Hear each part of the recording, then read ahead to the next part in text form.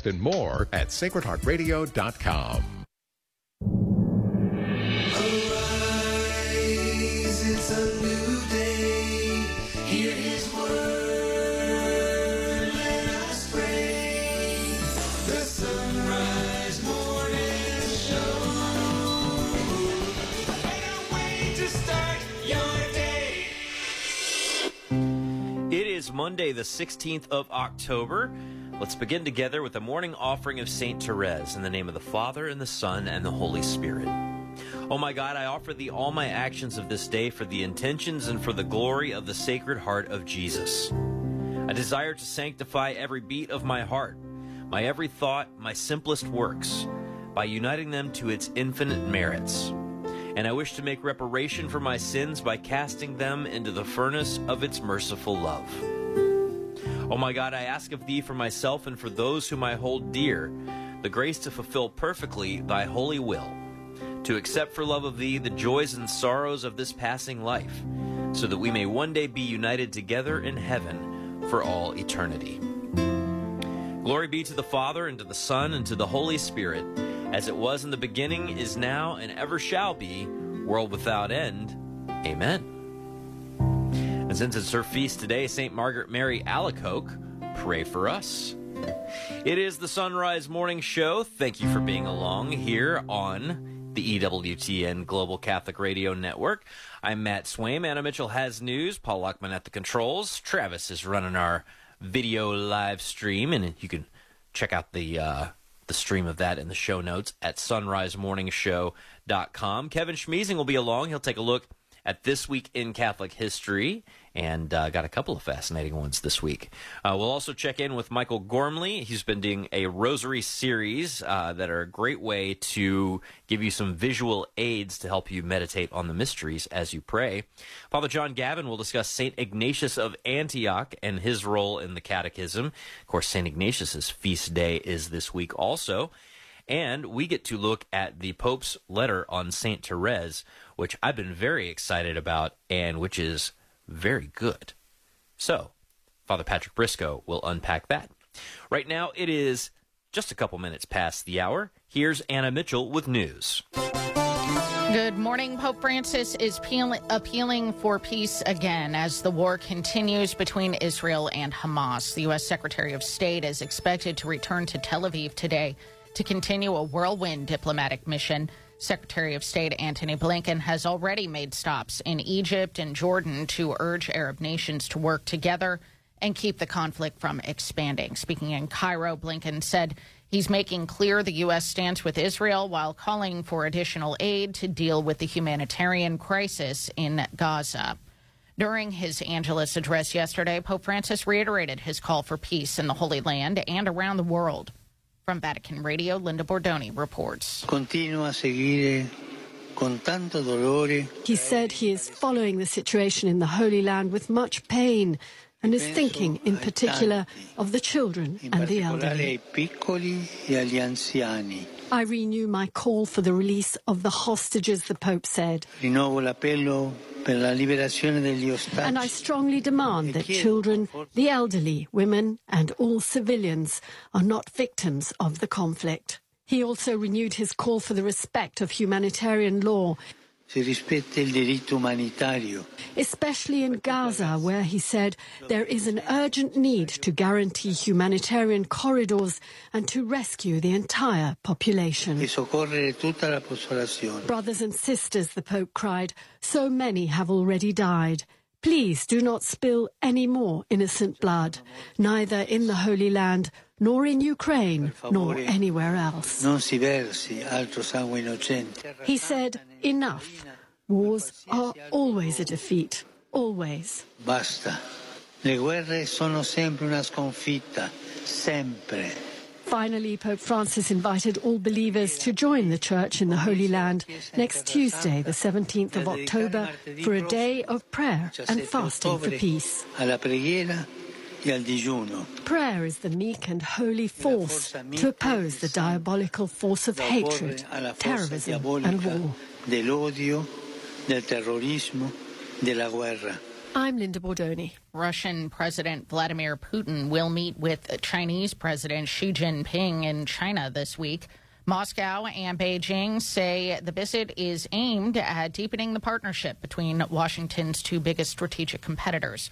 Putin will attend China's Belt and Road Forum in Beijing on Tuesday and Wednesday. It will be his first trip out of Russia since the International Criminal Court issued a warrant for him in March over deporting Ukrainian children to Russia. In Washington, a vote for a new Speaker of the House is expected tomorrow at noon. House Democratic Whip Catherine Clark said the vote for Representative Jim Jordan will happen, but it is still unclear if Jordan can gather enough votes to secure the position. While the GOP holds a slight majority in the House, only 4 votes can be sacrificed to win, with some Republicans firmly against the possibility of Jordan as the Speaker of the House. A second vote took place after Jordan secured the nomination on Friday, with the total coming up well short of the 217 needed. Meanwhile, House Minority Leader Hakeem Jeffries says Democrats are willing to work with Republicans on a solution to the chaos surrounding the position of House Speaker. Trey Thomas reports. Jeffrey said on NBC's Meet the Press that there have been informal conversations about a bipartisan governing coalition. It's time to end the Republican Civil War so we can get back to doing the business of the American people. He said the House needs to vote on bills that have substantial support from both sides of the aisle. I'm Trey Thomas. Actress Suzanne Summers has died after a long battle with breast cancer. She gained instant fame in the mid-'70s as Chrissy Snow on the ABC hit comedy Three's Company. Went on to star in other sitcoms as well, such as Step by Step and She's the Sheriff. She was diagnosed with breast cancer in 2000. Summers died yesterday, just a day shy of her 77th birthday today. And Rangers starter Jordan Montgomery and the Texas bullpen shut down the reigning champion Astros for a 2-0 win in Game 1 of the ALCS at Minute Maid Park to lift the Rangers to a 1-0 series lead. Series continues with Game 2 in Houston tonight. In the National League, meanwhile, the Philadelphia Phillies will host the Arizona Diamondbacks for Game 1 of the NLCS at Citizens Bank Park tonight. Got a note over the weekend from David Parker from Holy Spirit Radio. Oh, did you? I did. And he said? He said something slightly unrelated, but also related. Oh. He said that the Pennsylvania March for Life will be Monday, October 16th in Harrisburg. Ooh. Pray for great weather and turnout. And then he went on to say, Phillies are on fire. Thanks for the Holy Spirit Radio shout out. So... But if you are at least anywhere, he started with the more important things. If you're anywhere within the reach of Harrisburg, check out information on the Pennsylvania March for Life today. We've been talking a lot about Ohio because that's one of the biggest ones on the ballot. But every state's got something going on. Yep. That requires your attention and prayers. And even if there's nothing on the ballot, there's somebody in your community who could need some help. So check out your local pregnancy care centers and figure out how to help them anyway. I like it. Good call. Good call. Well, we thank you for joining us on this Monday, October 16th, the day for the Pennsylvania March for Life, but also the Feast of St. Margaret Mary Alacoque. We'll get you more about her this morning as well. It's 8 minutes past the hour. It is time to take a look at This Week in Catholic History with Kevin Schmiesing, author of A Catholic Pilgrimage Through American History. Kevin, good morning. Good morning, Matt. All right, let's talk about something, a shrine that you and I had not really been that familiar with until very recently, and some history related to it. Yeah, that's true, Matt. Even though by the number of visitors, it's one of the most popular Catholic sites in the United States, the Shrine of Chimayo in New Mexico. Its history goes back much further than 1929, but it was difficult to pin down the early dates, so I'm using the occasion of its being donated to the Archdiocese of Santa Fe, which was this week in 1929. The shrine has its roots in the Penitentes. This was an organization of lay Hispanic men that emerged in the early 19th century when many of the region's religious priests, Franciscans in particular, were withdrawn. So in the absence of priests, the Penitentes did good work handing on the faith and maintaining pious devotions, though they also at times tipped into excess of their penitential practices. According to popular tradition, on Good Friday in 1810, one of these penitentes had a vision involving a crucifix of Our Lord of Escapulas. That's a devotion that originated in Guatemala, had spread throughout New Spain and into New Mexico. This vision led to the belief that this particular spot along the Santa Cruz River north of Santa Fe was holy, and a chapel should be built there to house the crucifix. The current church, which is a modest adobe building with twin bell towers, was built in 1816. Many miraculous healings have been reported, especially as a result of touching the soil beneath the church's floor. This is known as Chimayo's sacred earth, or less elegantly, holy dirt. The shrine remained in the possession of the penitente's family until the 1920s, at which point a group of Santa Fe benefactors arranged for it to be purchased and held in trust by the Archdiocese of Santa Fe. That arrangement was finalized this week, October 15th, 1929. Thousands of pilgrims flocked to the shrine, especially during Holy Week and especially on Good Friday. The Shrine of Chimayo came under the management of the Archdiocese of Santa Fe this week in 1929. Pretty cool. And we've also got, speaking of pretty cool, some World Cup history that overlaps with Catholic history. Well, Jules Rimet was the founder of the World Cup, and he was a Catholic. His date of death is this week in 1956. He was born in 1873 to a devout Catholic family in eastern France, became a successful lawyer, and in 1897 founded the Red Star Football Club. That would be soccer in the United States. It's one of the oldest teams in France. Rimet was inspired in part by Pope Leo XIII's social encyclical, Rerum Novarum, which came out in 1891. So Rimet viewed sports as a way to unify humanity within a nation, to bring different classes of people together, and on a larger scale, as a way to bridge national divides as well. To that end, he participated in the formation of the International Federation of Association Football, FIFA, founded in 1904 in Rimet's home city of Paris. After serving in World War I, Rimet became president of the French Football Federation, and then in 1921, president of FIFA. He would be its longest-serving president, continuing until 1954, and during that span, the number of member nations rose from 12 to 85. In 1930, he oversaw the inaugural World Cup tournament held in Uruguay. The Champions Cup, as originally designed and awarded from 1930 to 1970, was known as the Jules Rimet Trophy. The World Cup has, of course, turned into the international phenomenon that we all witnessed last year. Whether it continues to fit Rimet's original vision exactly might be debatable. But for his efforts to promote international cooperation through sport, Rimet was nominated for a Nobel Peace Prize in 1956. He died later that year. It was this week, October 16th. Pretty fascinating. Pardon me. Pretty fascinating. Had not heard that little tidbit about World Cup history before. Kevin Schmiesing, thank you so much as always. We've got you linked at sunrisemorningshow.com. Have a great day. Thank you, Matt. Appreciate your patience. I know some of you have a little froggy throats on a Monday morning, too. We'll get through it all together. Let's check on weather for the nation. A cool air mass will settle in across the eastern U.S. That'll bring rain showers from Tennessee to Maine. Likewise, a storm system and cold front will stall off the northwest coastline. Steady rain will fall throughout the day with mixed precipitation likely in the highest elevations of Washington, Idaho, and Montana. Otherwise, areas of high pressure will dominate the rest of the U.S., where quiet and sunny conditions can be expected. We're back with headlines right after this. It's 13 minutes past the hour. Support is from Solidarity Health Share. Do you have an insurance plan that pays for everything, even things that violate your beliefs? Have you ever felt there has to be a better way, but didn't know you had any options? If you answered yes, I've got some good news for you. There is a better way and a more affordable way.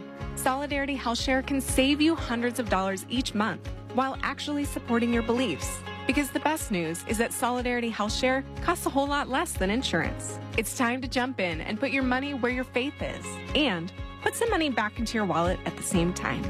Join Solidarity Health Share, a faith-based healthcare sharing community. Prices start as low as $384 a month for families. Call to see how much you can save. 844-334-3245. That's 844-334-3245. Solidarity Health Share. 844-334-3245. Mystic Monk Coffee has brought back their pumpkin spice blend, and unlike the competition, buying their coffee has the added bonus of supporting the Carmelite Monks of Wyoming and the Sunrise Morning Show. Go to sunrisemorningshow.com and click the Mystic Monk link to get that or any of their other coffee blends or teas. When you check out, we earn a commission. And there's no better vessel for your Mystic Monk pumpkin spice latte than a Sunrise Morning Show mug or travel mug. Find those in our online store. Do pumpkin spice the Catholic way. Just head on over to sonrisemorningshow.com. EWTN offers the Holy Sacrifice of the Mass live every morning at 8 Eastern and provides you with daily readings to follow along and enrich your experience. To be sure you don't miss out on the daily Mass or to get access to previous recordings, we can send a link to your email inbox every day. It's easy. Visit EWTN.com and click subscribe. EWTN, the Global Catholic Network.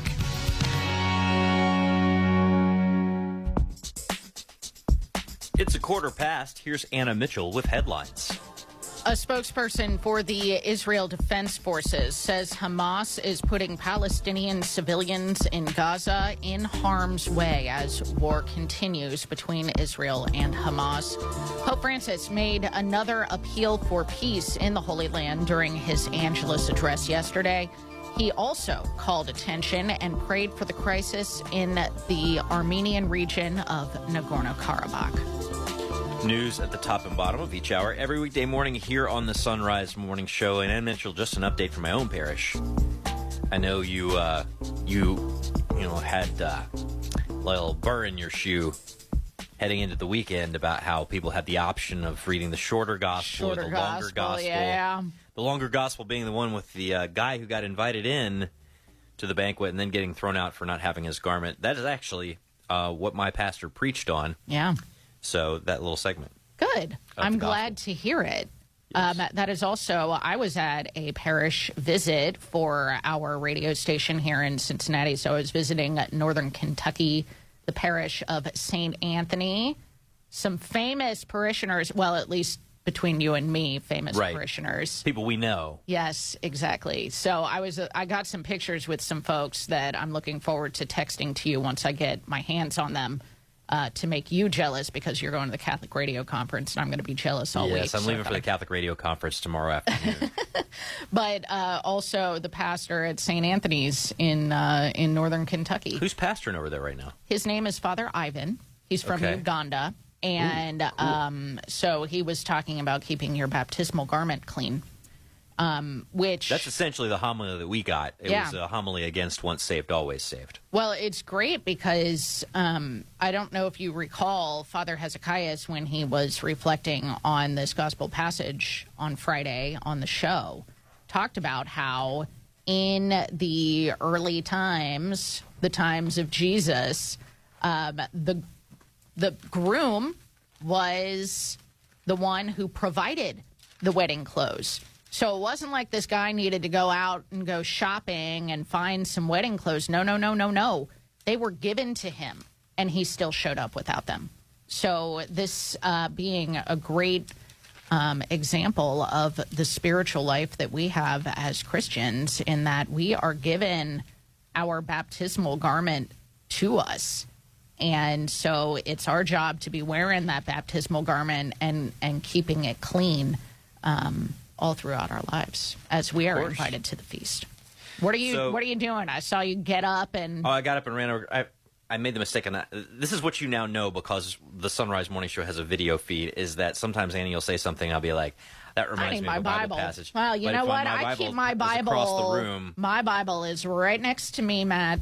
Yes. Well, I chucked my headphones and ran across the room to get my Bible. At least it's in the room. You didn't have to run out of the room. So, part of this idea of, well, there are multiple layers, but of keeping your baptismal garment clean, and also not resting on the idea that, in the case of, there are multiple layers of who Jesus is talking about as the originally invited ones, right? Those who are circumcised, and that would be the old covenant, but also it applies to those who are baptized, who think that they're better and cooler and don't have to do anything because they're already baptized and they're good to go. Mm-hmm. So there's this interesting passage that I never read this way until I was Catholic. So before I read this passage, I'll just tell you, when I first read this, I thought there are all kinds of things that happen in Israel's history, and they messed them up. Don't you, be the kind of person who messes up after you've made a commitment to Christ, because the Israelites, they were God's people, and even they failed and got punished for it. Yep. But here's what it actually says in 1 Corinthians 1 Corinthians 10, beginning. We'll start with verse 1. Paul says, I do not want you to be ignorant of the fact, brothers, that our forefathers were all under the cloud, and they all passed through the sea. They were all baptized into Moses in the cloud and in the sea. They all ate the same spiritual food and drank the same spiritual drink, for they drank from the spiritual rock that accompanied them, and that rock was Christ. Nevertheless, God was not pleased with most of them, and so on and so forth. Now these things occurred as examples to keep us from setting our hearts on evil things, as some of them did. Mm-hmm. And then he goes on to say some other stuff about eating and drinking. Paul is saying, and this never clicked to me because I didn't come from a Sacramento worldview. He said, you were baptized, just like these people were baptized into Moses, you were baptized into Christ. Mm-hmm. These people had a spiritual food. You have a spiritual food and drink. You have the Eucharist. Mm-hmm. Don't take that for granted. Yeah. So there you go. It's 21 past. I'm Father Rob Jack. Tune in to the best of Driving Home the Faith. We'll be back live Monday on October the 16th when Dr. Biff Roca will discuss his Catholic guide to the Old Testament. Alvin Louie will speak from Courage as a Habit. We'll also talk about St. Teresa of Avila, plus frequent traffic and weather to get you home safely. That's Monday, October the 16th at 4 on Sacred Heart Radio. You're on the road to Christ the King, driving home the faith. Support for Sacred Heart Radio is from Rua Wood Psychological Services, integrating psychological science and the truths of our Catholic faith, with offices in Dayton and Cincinnati. More information at 513-407-8878 or rwpsych.org. I'm Bill Torbeck of Tri-State Abrasive and Tool Company, proud to support Sacred Heart Radio. We strive to provide the highest quality diamond and CBN products manufactured by privately owned companies, enabling us to provide prompt and personal service and you to avoid the unnecessary cost and frustrations of dealing with bureaucracies. Find us online at theabrasiveone.com. That's the number 1. Theabrasiveone.com. Theabrasiveone.com. You rely on your car, so rely on the experts at Fort Mitchell Garage, a proud supporter of Sacred Heart Radio. They can do it all from brakes, tires, and heating and cooling to towing and collision repair and more. Fort Mitchell Garage on Dixie Highway in Park Hills. On the web at fortmitchellgarage.com. Working to see the culture of life prevail in the Miami Valley, Dayton Right to Life is here to protect God's gift of life through law, education, and community action, from fertilization to natural death. Find Dayton Right to Life online at DaytonLife.org. That's DaytonLife.org. Support for Sacred Heart Radio is from Molly Maid of Westchester. Insured, screened, and drug-free employees deliver service with a 100% satisfaction guarantee. 1-800-MOLLY-MAID or at mollymaid.com. Molly Maid, a clean you can trust.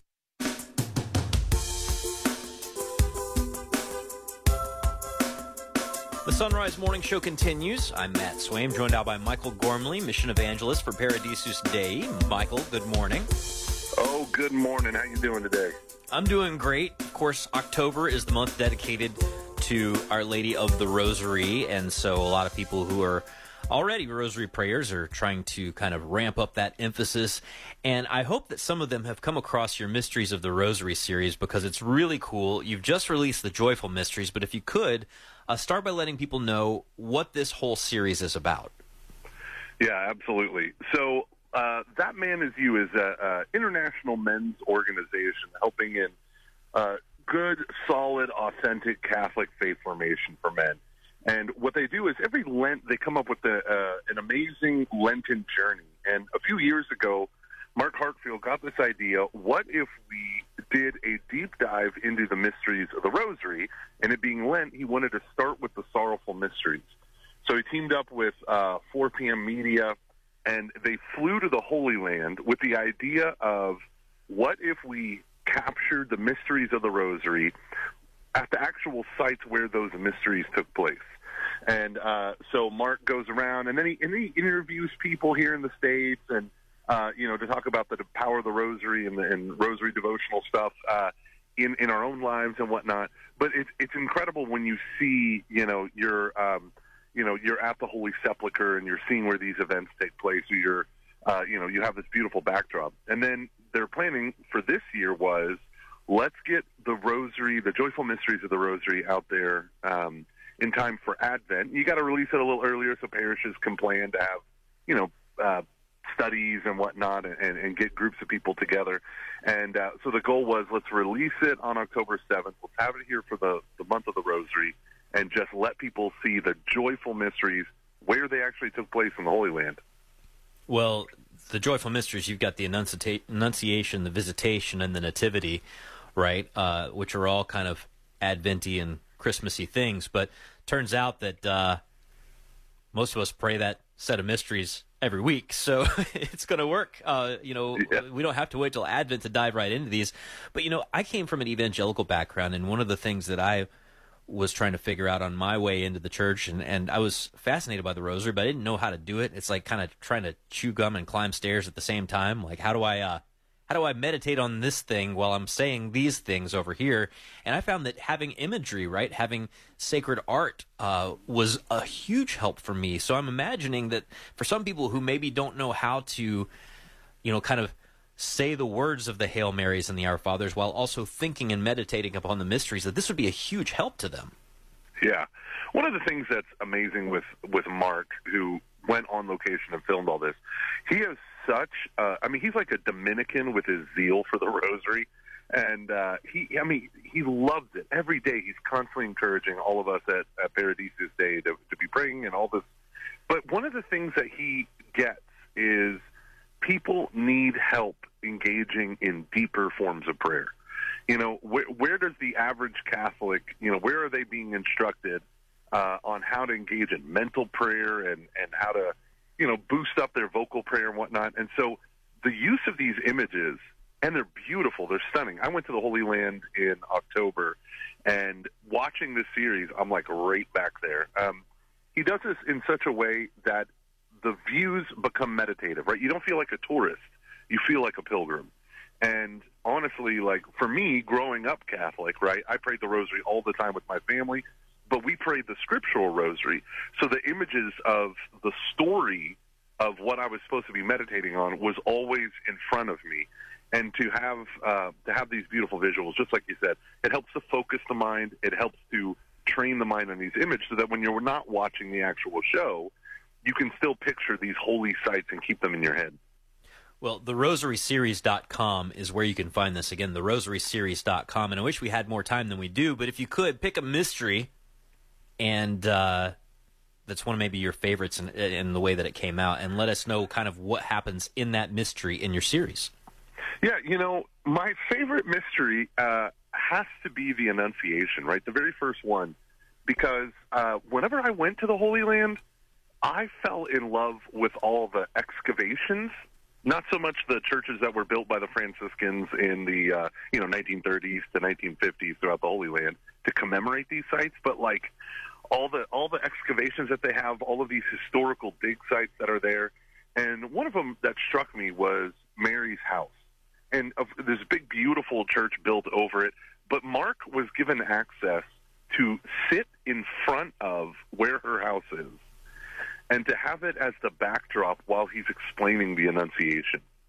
And with all the war going on and the violence in the Holy Land right now, and I have friends who are over there. I have friends who are about to go on this past Monday, and so there's so much like that I'm afraid of for these holy sites and obviously for the people there.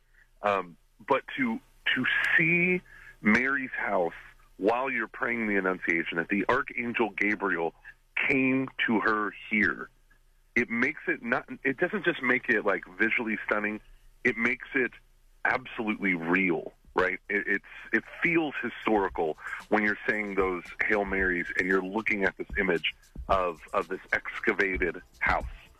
So for me, that was the most powerful.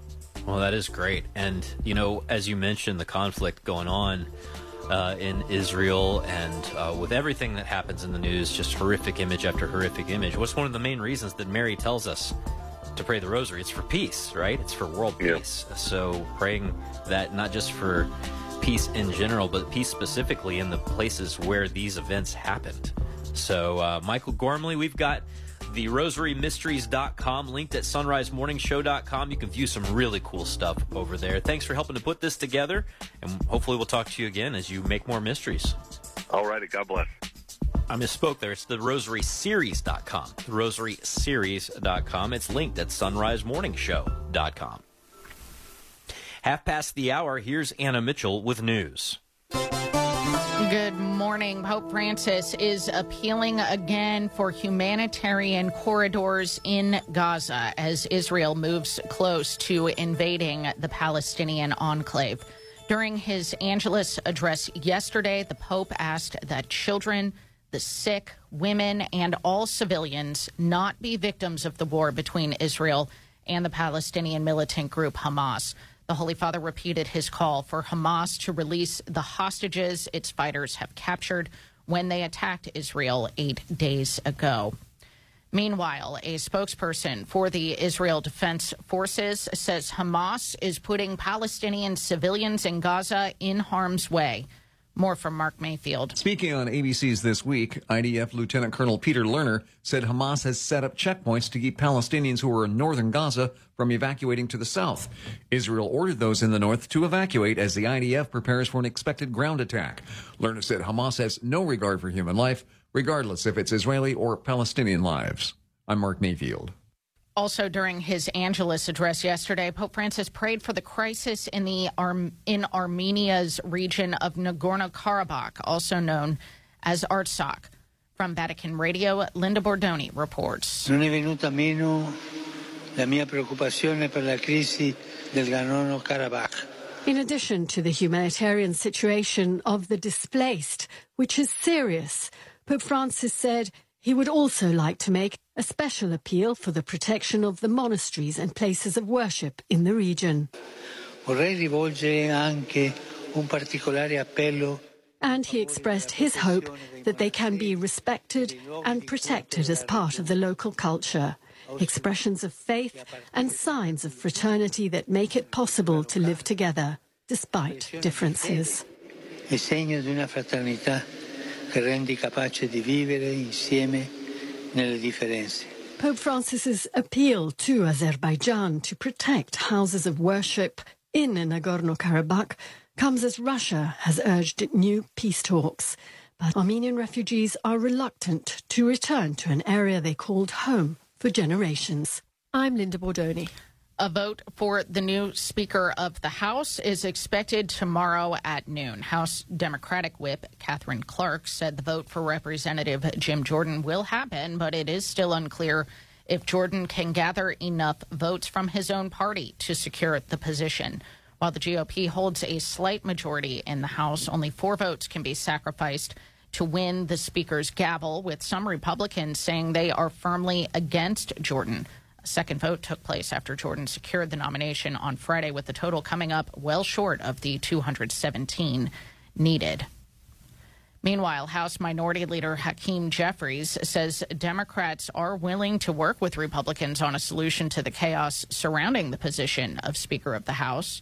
Trey Thomas has more. Jeffrey said on NBC's Meet the Press that there have been informal conversations about a bipartisan governing coalition. It's time to end the Republican Civil War so we can get back to doing the business of the American people. He said the House needs to vote on bills that have substantial support from both sides of the aisle. I'm Trey Thomas. Those who lost loved ones in the Parkland, Florida school shooting believe some good will come from visiting the scene of the tragedy. About 200 people walked through the 1200 building at Marjorie Stoneman Douglas High School one last time on Saturday before it's demolished next summer. The mass shooting left 17 dead and another 17 injured in February of 2018. Pope Francis yesterday released his apostolic letter to commemorate the 150th anniversary of the birth of Saint Therese, entitled C'est la confiance. The title came from a quote from the Carmelite doctor of the church. She said, It is confidence and nothing but confidence that must lead us to love. The Holy Father said these striking words of St. Therese of the Child Jesus and the Holy Face say it all. They sum up the genius of her spirituality and would suffice to justify the fact that she has been named a doctor of the Church. The Holy Father last week penned a letter honoring the memory of his predecessor, Pope Pius VII, to mark the 200th anniversary of his death this year.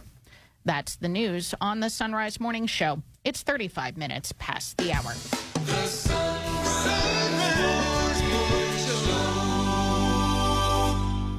Sacred Heart Radio is brought to you by you. Yes, your donations make Catholic radio possible. So to give a gift of any amount, please visit sacredheartradio.com and click Donate or call 513-731-7740. And thank you. Support for Sacred Heart Radio is from Schneller-Knockelman Plumbing, Heating, and Air. Water heaters, plumbing repair, and drain cleaning backed by Schneller-Knockelman's 100% satisfaction guarantee. Schneller-Knockelman at skpha.com. skpha.com. For over 50 years, the St. Martin District of St. Vincent de Paul has been providing food, clothing, rent, and utility assistance to people in 6 counties of southern Ohio.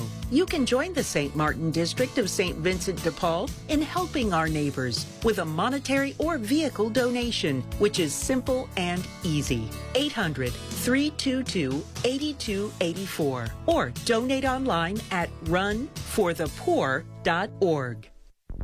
It's 24 minutes before the hour on this feast of St. Margaret Mary Alacoque, St. Gerard as well.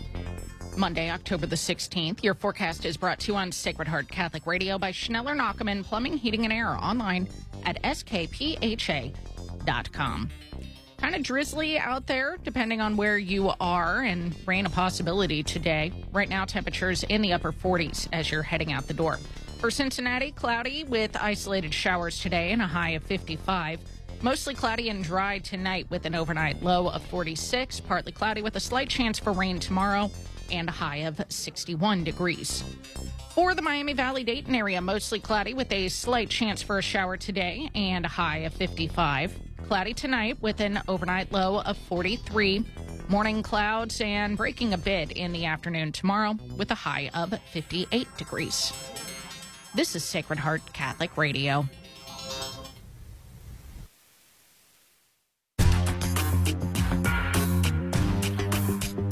The Sunrise Morning Show continues on this Monday, October the 16th. I'm Matt Swaim, joined now by Father John Gavin, who is the author of Mysteries of the Lord's Prayer and has been going through the Catechism with us to look at the various places the Church Fathers are quoted. Father Gavin, good morning. Good morning.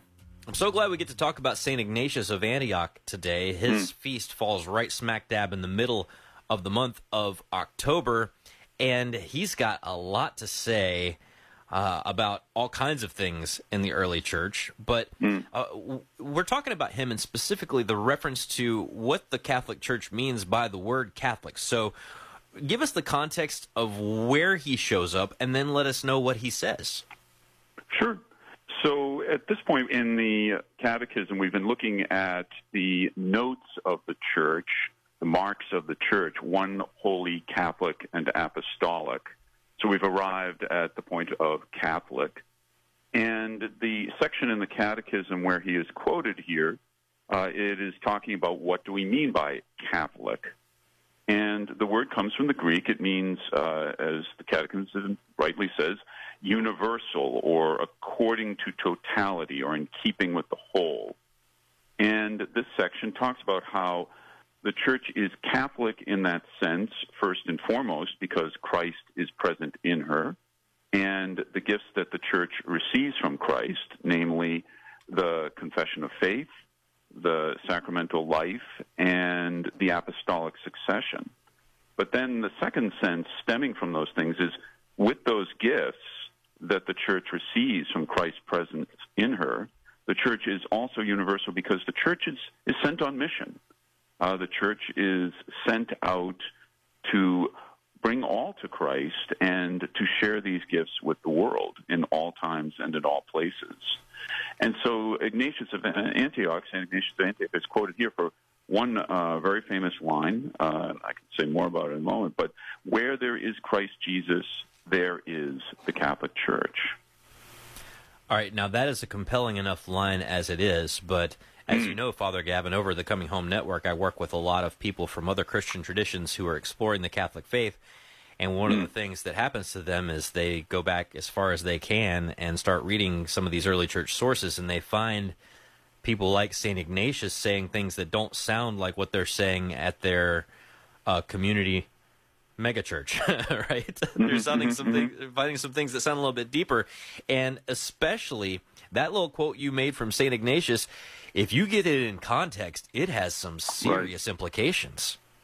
Right, exactly. So it comes from his letter to the Smyrnians. We should say St. Ignatius of Antioch was martyred sometime at the beginning of the 2nd century, and tradition tells us that he was either disciple of John or Peter, so he's someone with direct contact with the apostles.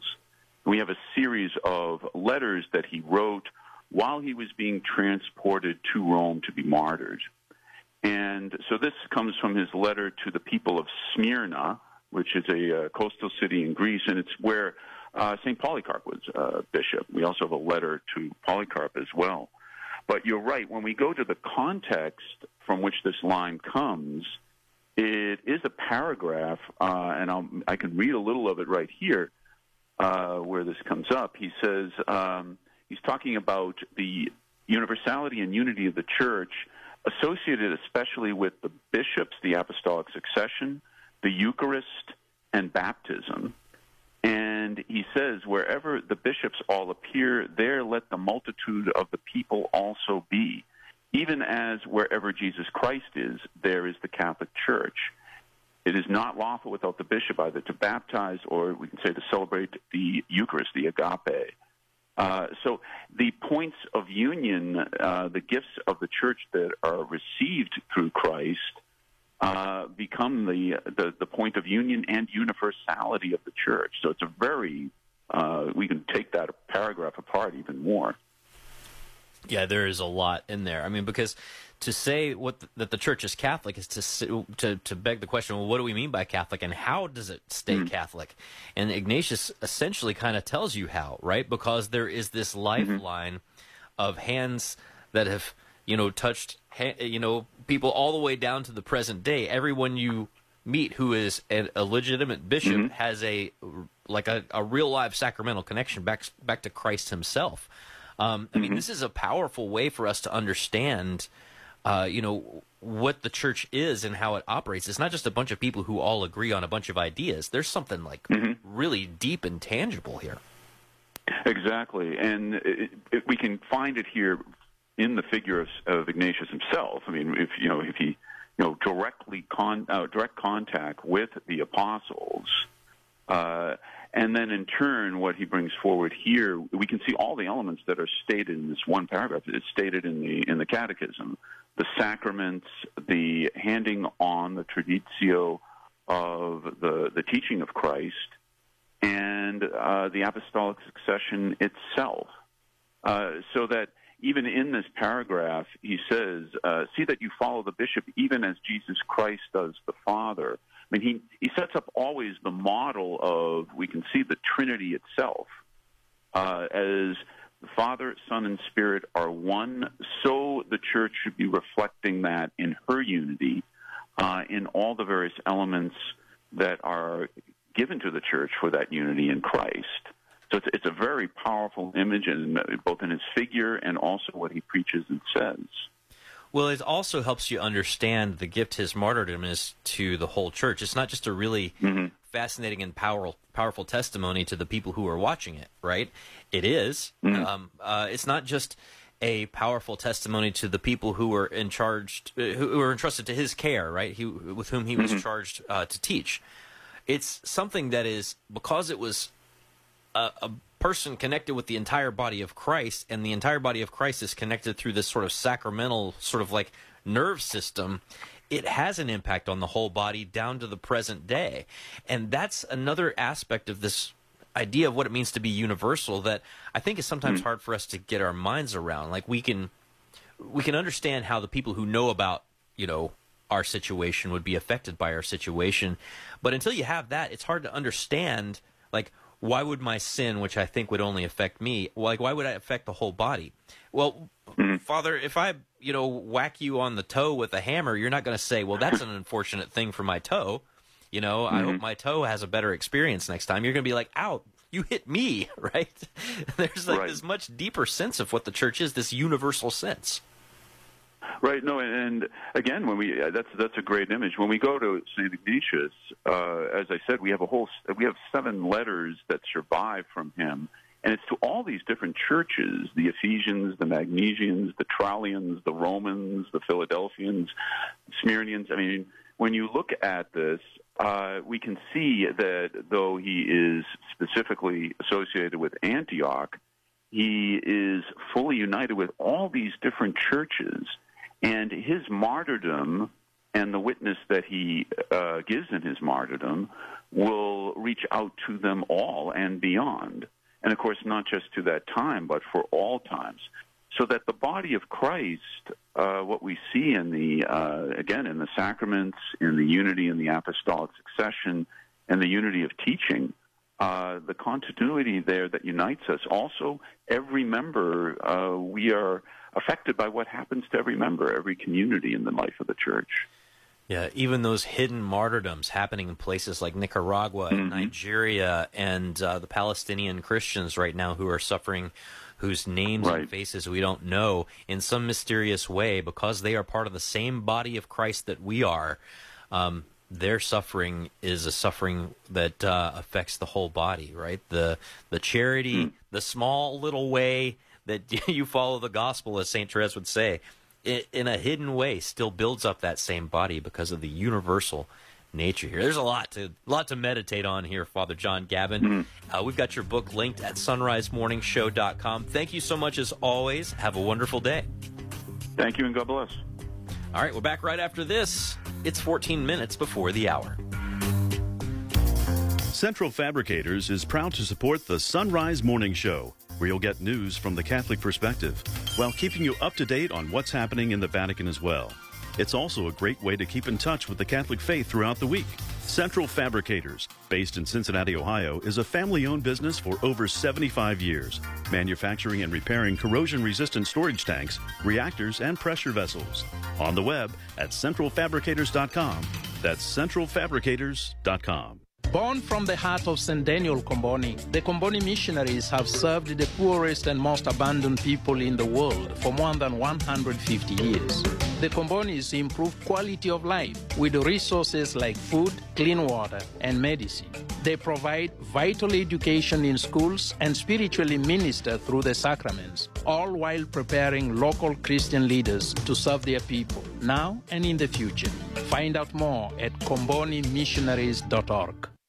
We know a lot of you love anything pumpkin-flavored, and others, well, not so much. But the Mystic Monks of Wyoming are taking care of both of you with their coffee. That's right. Their seasonal favorite pumpkin spice blend is available, along with other normal flavors. And when you purchase them after clicking the Mystic Monk link at sunrisemorningshow.com, you earn us a commission.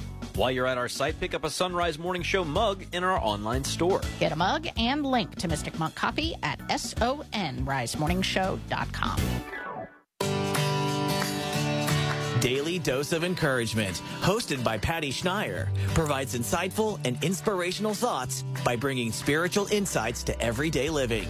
You can hear Daily Dose of Encouragement as well as faith-filled podcasts from our friends and affiliates across the nation, all in one place, all free at EWTN Podcast Central.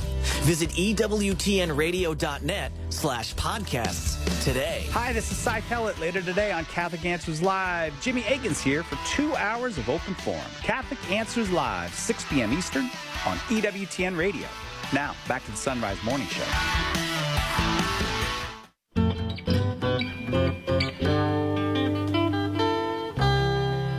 It's 11 till. Joining us now on the Sunrise Morning Show is Father Patrick Mary Briscoe. He is editor of our Sunday Visitor. Good morning, Father.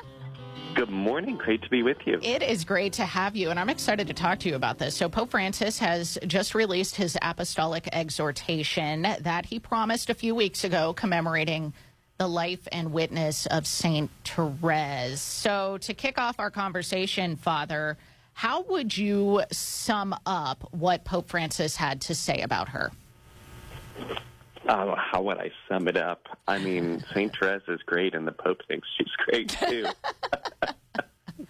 All right. Really, fair the enough, reason, yeah. no, I mean, the reason I'm sputtering a bit, Anna, is because he takes all of her themes, and the whole letter is really an introduction to Theresian spirituality. Mm-hmm. So it's a kind of summary of her greatest hits, I would say. I honestly think that this is kind of his attempt to sum up Bergoglian spirituality as well, Father. I mean, when I started reading through this, I messaged Matt Swaim and I said, I think Pope Francis is trying to sum up the whole point of what he's trying to do as Pope. You know, everybody seems to fear about him that he's going to change the church's moral teaching. And so I see in what he is saying about Therese something that he's trying to say about himself. Would you agree? I think that's probably right. I mean, I think that the Holy Father's devotioner is genuine. We know that it's not a publicity stunt, so that would be a misinterpretation. Sure. And I know you're not saying that. So I think that what we have here is an attempt to say, no, this is what I, as a disciple, believe. I mean, it's very interesting when he released the letter, for example. He didn't do it on any of the possible recent anniversaries for Therese. Mm-hmm. So I was wondering if he got the wrong Teresa. Right? Exactly. He released it yesterday on Teresa of Avila, and so he dropped the letter in an interesting time,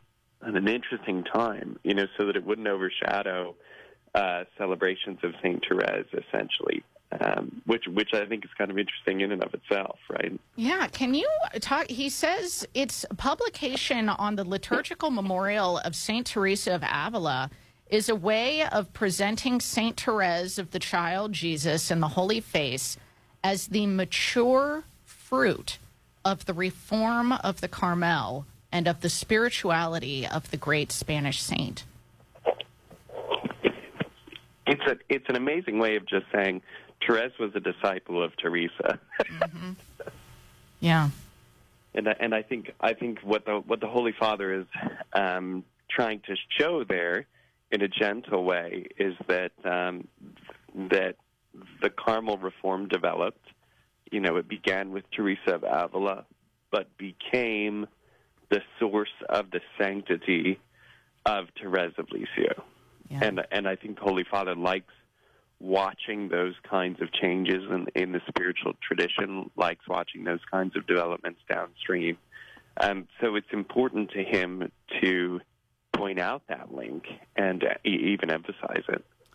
Well, talk about the title that he uses here, C'est la confiance. What is this quote from Saint Therese that he uses for this apostolic exhortation?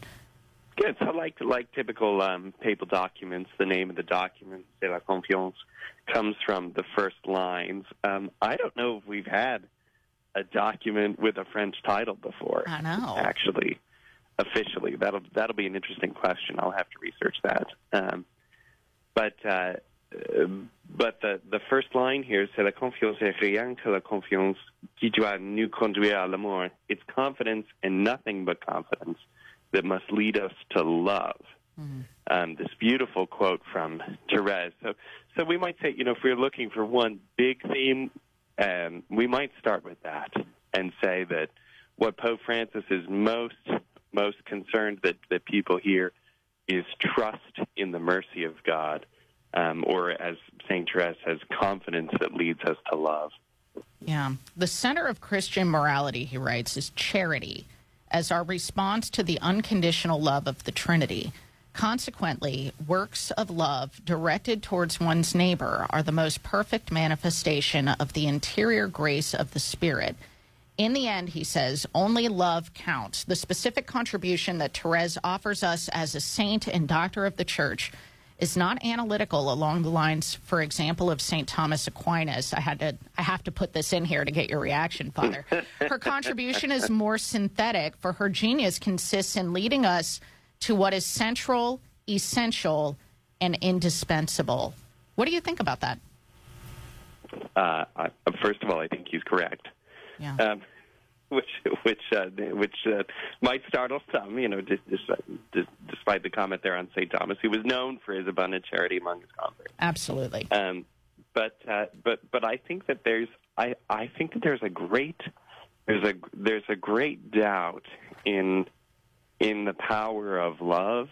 Even when we talk about it, to our ears, it sounds like a kind of proposal for a hippie commune of the power of love, and what love can do in our lives.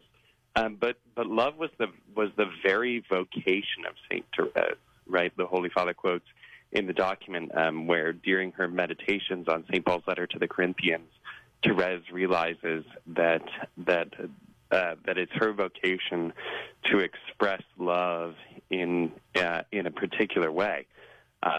And so I think that there's been nothing like that in the church before or since.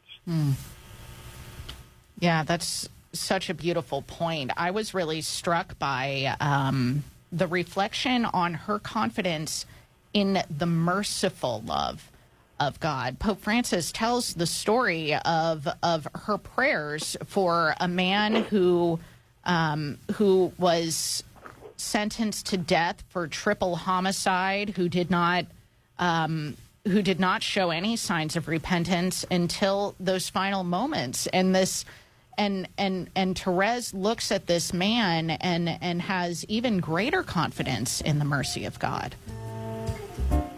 Yes, absolutely. Her great prayers for Pranzini,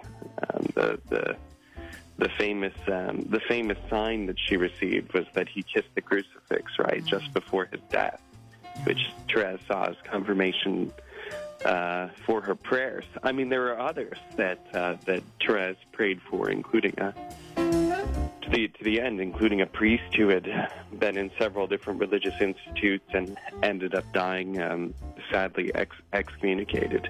But Therese refused to give up on this very public priest who had abandoned the faith. And there was a way that she identified. Father, sorry, I got to cut you off. We're running out of time here. Go read the letter, everyone. We got another hour of the Sunrise Morning Show coming up next. Cincinnati Right to Life presents the Golden Evening for Life, Thursday, October 19th at the Sharonville Convention Center, featuring former abortionist Dr. John Bruchalski, musician Mike Donaghy from 10th Avenue North, activist Mark Houck, abortion survivor Rebecca Kiesling, and Sacred Heart Radio's Anna Mitchell. The Golden Evening for Life, October 19th at the Sharonville Convention Center. Reservations at CincinnatiRightToLife.org. That's CincinnatiRightToLife.org. Young adults, have you thought about God's calling for your life? We invite you to consider consecrating your life to God as a member of the Catholic Core.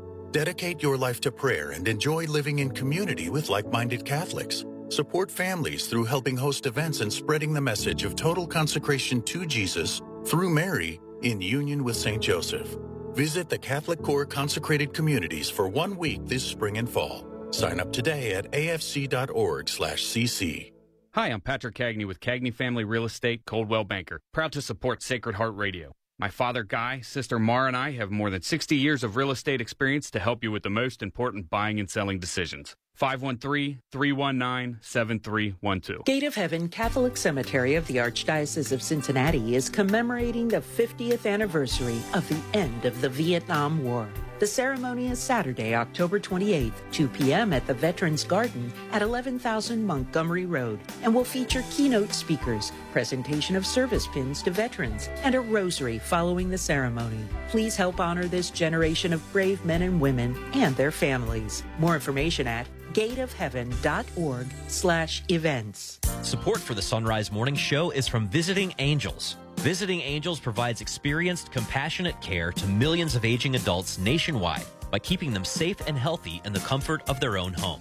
Whether it's a short break for caregivers or for long-term assistance, Visiting Angels provides hygiene, meals, light housework, companionship, and more.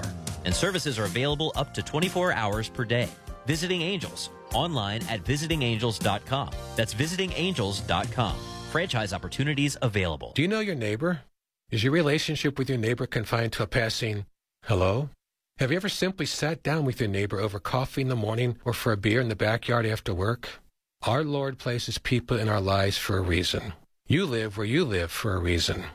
There are countless stories of people who were neighbors for years and never took the time to simply introduce themselves. Take the time. Chances are you have a lot more in common with your neighbor than you think. For Sacred Heart Radio, I'm Deacon Joe Grody. This is Bishop Roger Foys of Covington. Thank you for listening to Sacred Heart Catholic Radio. 740 WNOP Newport, 910 WPFB Middletown, or get the app, stream, podcast, and more at sacredheartradio.com. Sacred Heart Radio. Arise, it's a new day. Hear his word. Let us pray. The sunrise morning show. What a way to start your day. We continue on this Monday, the 16th of October. Let's pray together in the name of the Father, and the Son, and the Holy Spirit. Today we hear your voice, O Lord. You have spoken to us through your prophets. Teach us to hear and heed your word. You have spoken to us through your Son and Word. Teach us to hear and love your word. You have spoken to us through the teachers of your church. Teach us to hear and keep your word. O God, you have spoken your word of love, your Son, into our world's deafness. Open our ears to hear. Open our hearts to heed. Open our will to obey, that we may proclaim the good news with our lives. We ask this through Christ our Lord.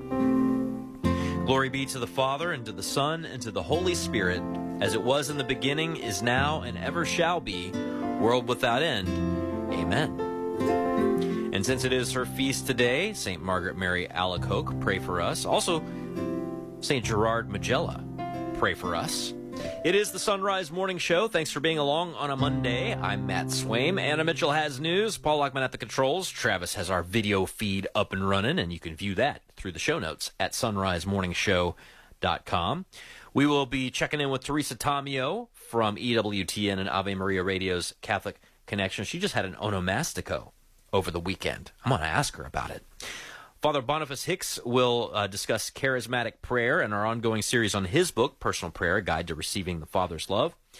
Ken Craycraft has some thoughts on some of the confusing language that is at play in Ohio's Issue 1. It's causing a lot of misinformation, disinformation, and really overt attempts to confuse. Stephanie Mann is going to be along as well. She's going to talk about another confessor in English history. This would be Cardinal William Allen. So stay with us if you can. Right now it is 2 minutes past. News of service of Central Fabricators and centralfabricators.com. Here's Anna Mitchell. Good morning. Pope Francis is appealing for humanitarian corridors in Gaza as fighting continues between Israeli Defense Forces and the Palestinian militant organization Hamas. Secretary of State Antony Blinken arrived in Tel Aviv this morning after a weekend of meetings with leaders in the region. He's expected to meet with Israeli Prime Minister Benjamin Netanyahu and his newly formed war cabinet on his second visit to the country within just a few days. It comes as Israel is said to be readying for a major offensive from the land, air, and sea against Hamas targets in Gaza a little over a week after militants carried out the attack that led to Israel's declaration of war. During his Angelus address yesterday, Pope Francis reiterated his call for peace in the Holy Land and around the world. From Vatican Radio, Linda Bordoni reports. Continua a seguire con tanto dolore. He said he is following the situation in the Holy Land with much pain and is thinking in particular of the children and the elderly. I renew my call for the release of the hostages, the Pope said. And I strongly demand that children, the elderly, women and all civilians are not victims of the conflict. He also renewed his call for the respect of humanitarian law Especially in Gaza, where he said there is an urgent need to guarantee humanitarian corridors and to rescue the entire population. Brothers and sisters, the Pope cried, so many have already died. Please do not spill any more innocent blood, neither in the Holy Land, nor in Ukraine, nor anywhere else. He said, enough. Wars are always a defeat. Always. Basta. Le guerre sono sempre una sconfitta. Sempre. Finally, Pope Francis invited all believers to join the Church in the Holy Land next Tuesday, the 17th of October, for a day of prayer and fasting for peace.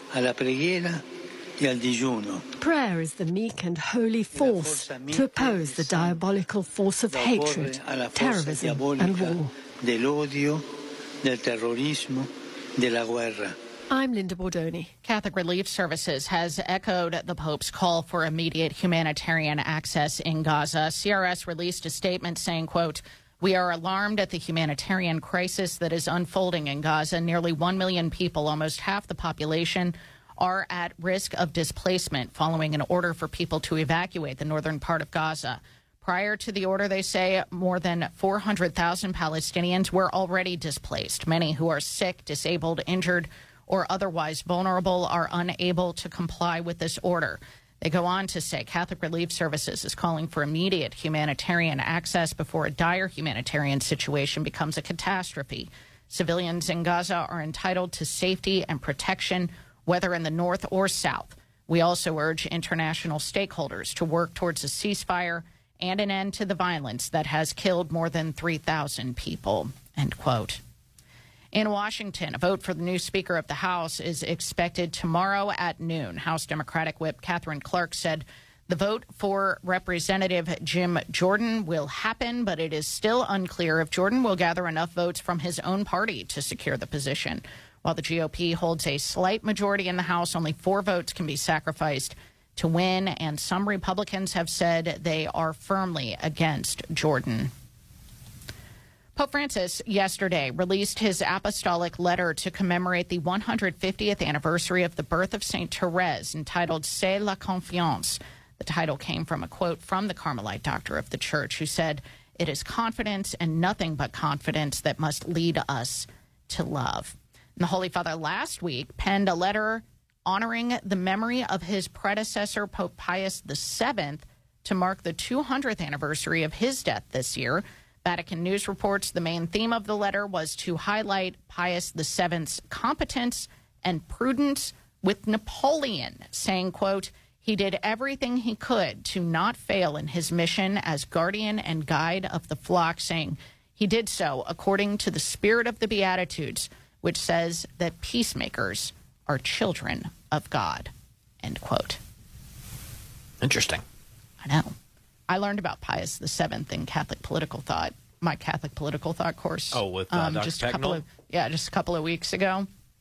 That's not one of those Pius things that really registers with you if you went to public school and then later you learn about it. You're like, how come this didn't click with me that Napoleon kidnapped the Pope? Oh, my God. Well, that was Pius VI, yes, I believe. But Pius VII was, well...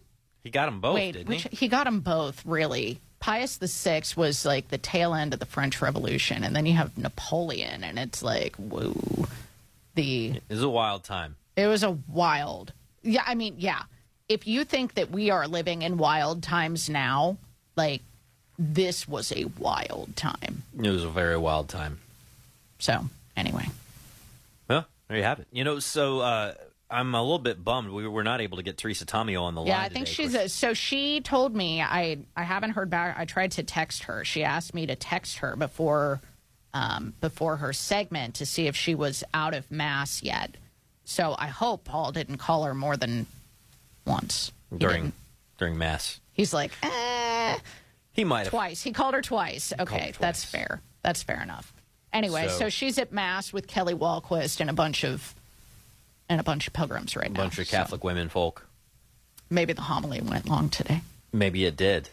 You know, so what I was going to ask her about is that it got overshadowed by the the Sunday and all the stuff going on with the Sunday. But yesterday was the feast of, well, there's two big Teresas in the month of October. Of course, we've been talking about St. Therese because the Holy Father released the apostolic letter on her, and she is on October 1st, but October 15th is the saint after whom St. Therese is named, Teresa of Avila. And, of course, Teresa Tamio shares a name there. I know that's one of Teresa's favorites. Well, of course. Both Teresa of Avila and Therese of Lisieux are doctors of the church. There's so many great quotes from St. Teresa of Avila. I mean, there's an overarching spirituality of reform and of, one might call it abandonment to divine providence, to use kind of an anachronistic term, but also radical trust in God, divine intimacy, this idea of letting God, see your innermost parts, and how, like, sometimes being a person of prayer means some, like, dark spaces along the way where you have no idea what's going on. She's got some great thoughts on that, but she's also got some great, just like, folksy wisdom that I appreciate. I think that Teresa Tamio, one of her favorites is the one about how, she fell in the mud and said, God, if this is how you treat your friends, no wonder you don't have as many. But I appreciate St. Teresa of Avila when she said, I only wish I could write with both hands so as not to forget one thing while I'm saying another. Oh, my gosh. I know, right? I wish I had two tongues so that I could do that verbally.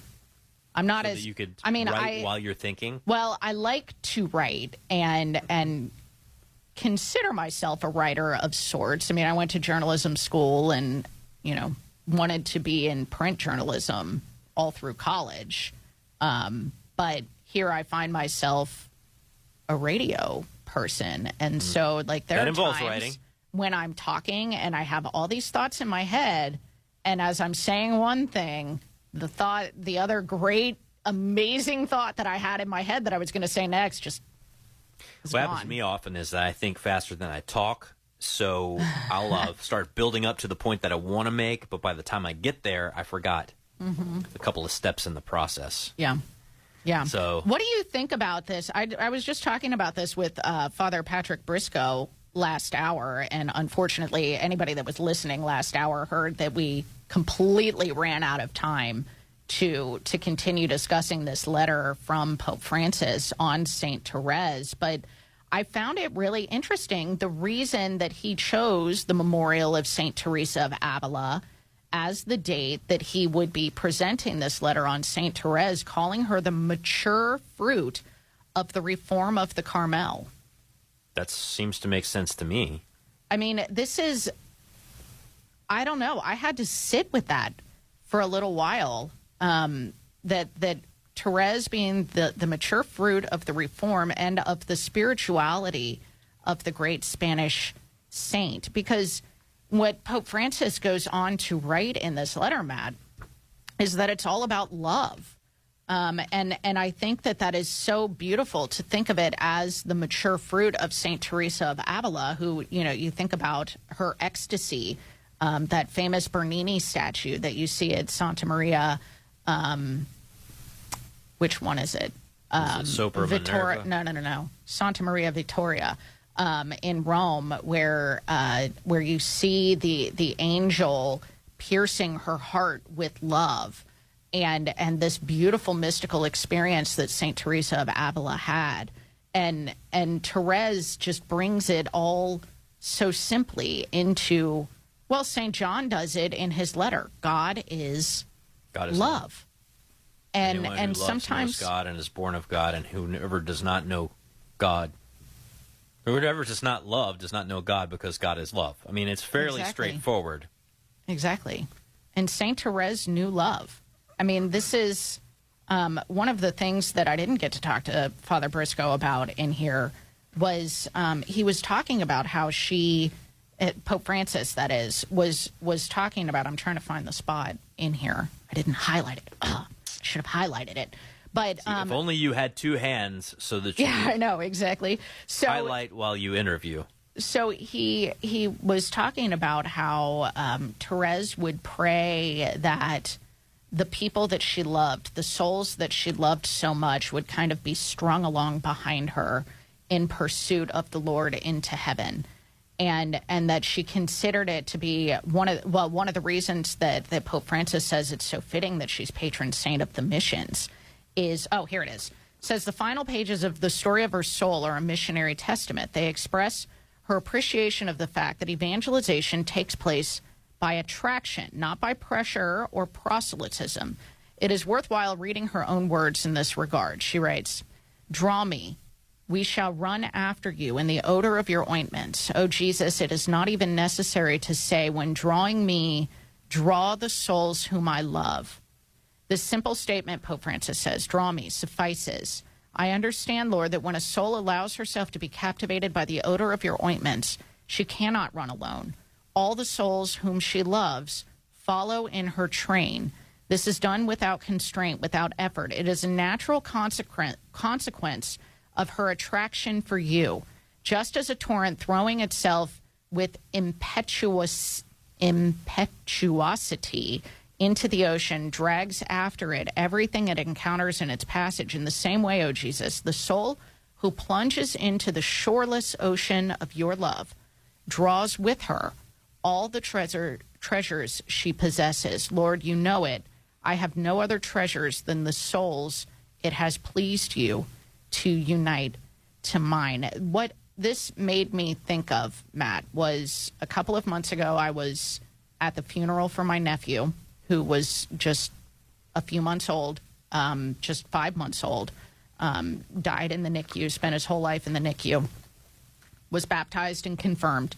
And the prayers at the end, at the commendation of his soul, I get teared up every time I think about it, were that his entry into heaven, and we are assured of his entry into heaven because he knew no actual sin, died in friendship with the Lord, that his presence in heaven would make the longing for heaven all the greater in his parents. And that's the role of all of us. You were talking about with Father Gavin, the role of the body of Christ and how we're all in this together. We are all saved together. And we can look, I mean, yeah, I guess it would be great if we just longed to be in heaven with the Lord and that was our only desire. But the fact that our loved ones are in heaven, it's okay for us to desire heaven because they are there. Well, I mean, you got the head and you got the body, the church, right? Mm-hmm. You're not going up there as separate body parts in soft-sided, organ coolers. Yeah. Right? We're going there as the body. As the right? body. As the bride. Well, there's much more to say on that. I actually got a couple other cool Teresa of Avila tidbits after the break. Excellent. So I'll share those. It's 17 past. Support is from Solidarity Health Share. Do you have an insurance plan that pays for everything, even things that violate your beliefs? Have you ever felt there has to be a better way, but didn't know you had any options? If you answered yes, I've got some good news for you. There is a better way and a more affordable way. Solidarity Health Share can save you hundreds of dollars each month while actually supporting your beliefs. Because the best news is that Solidarity Health Share costs a whole lot less than insurance. It's time to jump in and put your money where your faith is and put some money back into your wallet at the same time. Join Solidarity Health Share, a faith-based healthcare sharing community. Prices start as low as $384 a month for families. Call to see how much you can save. 844-334-3245. That's 844-334-3245. Solidarity Health Share. 844-334-3245. It's the season of chunky soup and chunky sweaters, which means it's also pumpkin coffee season. And the Mystic Monks have their pumpkin spice blend in stock and ready for you to enjoy. And when you go to the Monks through sunrisemorningshow.com, we earn a commission on any flavor coffee or tea that you buy. Why shell out $5 for a tall PSL when you can customize your own at home and drink it from a Sunrise Morning Show mug that you can find in our online store? Get a mug and link to Mystic Monk Coffee through sunrisemorningshow.com. He was a Jesuit, a cardinal, and a doctor of the Church. Matthew Bunson and the Doctors of the Church. St. Robert Bellarmine is honored for his immense contributions to theology, including helping to draft 2 important catechisms that defended church teachings during the Protestant Revolt. Pope Clement VIII named Bellarmine a cardinal because, as the Pope put it, Bellarmine had not his equal for learning. He died in 1621. To find out more about the Doctors of the Church, visit EWTN.com and click on Catholicism. 19 past. Here's Anna with headlines. Pope Francis has appealed again for peace and at least for humanitarian corridors in Gaza as fighting continues between Israel and the Palestinian militant organization Hamas. Also, during his Angelus address yesterday, Pope Francis prayed for the crisis in the Armenian enclave of Nagorno-Karabakh. And in Washington, a vote for the Speaker of the House is expected tomorrow at noon. News at the top and bottom of each hour every weekday morning of every week that has a day that ends in Y, but isn't Saturday or Sunday. Anyway, that's when you can find the Sunrise Morning Show. A tidbit for you, Anna Mitchell. Yeah, I'm sorry I took over with the St. Therese letter. That's okay. It's okay. What else you got on St. Teresa? I only just got one fun tidbit. Okay, go. So you heard in the promo that St. Robert Bellarmine, Doctor of the Church, died in 1621. A year later, in 1622, St. Teresa of Avila, Doctor of the Church, was canonized. She would become a Doctor of the Church later. Wow. So she was canonized on March 12th, 1622, but I want to say... Who else with? Do you remember who with? Philip Neri. Yes. Isidore the Farmer? Nope. No? Starts with an I, though. Ignatius of Loyola. Ignatius of Loyola. That's right. And who was Ignatius' sidekick? Francis Xavier. All in the same canonization ceremony. Wow. Teresa of Avila, Ignatius of Loyola, Francis Xavier, and Philip Neri, all canonized March 12, 1622. Amazing. Big day for the Spanish. And the Italians. All you holy men and women, pray for us. Are you using the latest version of the Sacred Heart Radio app? Well, by updating or reinstalling the Sacred Heart Radio app, you get the upgraded features like the daily podcast with markers to quickly find and hear an interview again from the Sunrise Morning Show or Driving Home the Faith. To reinstall the Sacred Heart Radio app, go to sacredheartradio.com and scan the QR code, and depending on your phone, choose the App Store or Google Play to begin enjoying the latest version of the Sacred Heart Radio app. Learning, planning, and being prepared is a part of life. Gate of Heaven Cemetery of the Archdiocese of Cincinnati is here to help you understand church teachings so that planning end-of-life decisions can be made with peace of mind. Find out more at Gate of Heaven Cemetery's pre-planning seminar, Tuesday, October 24th at 11 a.m., 2 p.m., or 6 p.m. at 11,000 Montgomery Road. For reservations, 513-489-0300. 513-489-0300. Offering Catholic retreats based on Ignatian spirituality, the Jesuit Spiritual Center is offering weekend retreats this fall led by various retreat masters, including Father Michael Graham. Join us this October for a weekend of silence as you experience the great treasures of the spiritual exercises of St. Ignatius of Loyola. Register now at JesuitSpiritualCenter.com. JesuitSpiritualCenter.com. That's JesuitSpiritualCenter.com. Support for Sacred Heart Radio is from Bridgetown Finer Meats, the place to go for Wagyu beef. This beef is bred from authentic Wagyu genetics from legendary Japanese bloodlines. Holistically raised on local family farms, Wagyu is all natural with no added hormones, highly marbled, and absolutely delicious. Since 1979, Bridgetown Finer Meats has continually offered prime beef, top quality pork, Amish poultry, fresh seafood, and a vast array of homemade foods. Bridgetown Finer Meats, 574-3100, and online at bridgetownfinermeats.com.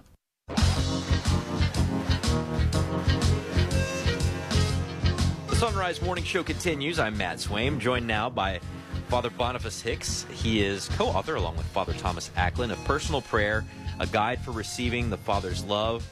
Father, good morning. Good morning, Matt. Great to be with you.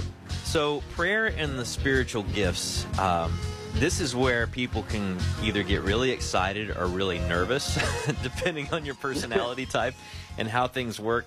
But we've got the gifts of the Spirit. We've got the fruits of the Spirit that Paul talks about in Galatians 5. We've got all these things where the Holy Spirit, the most mysterious person of the Trinity, is working with us in prayer.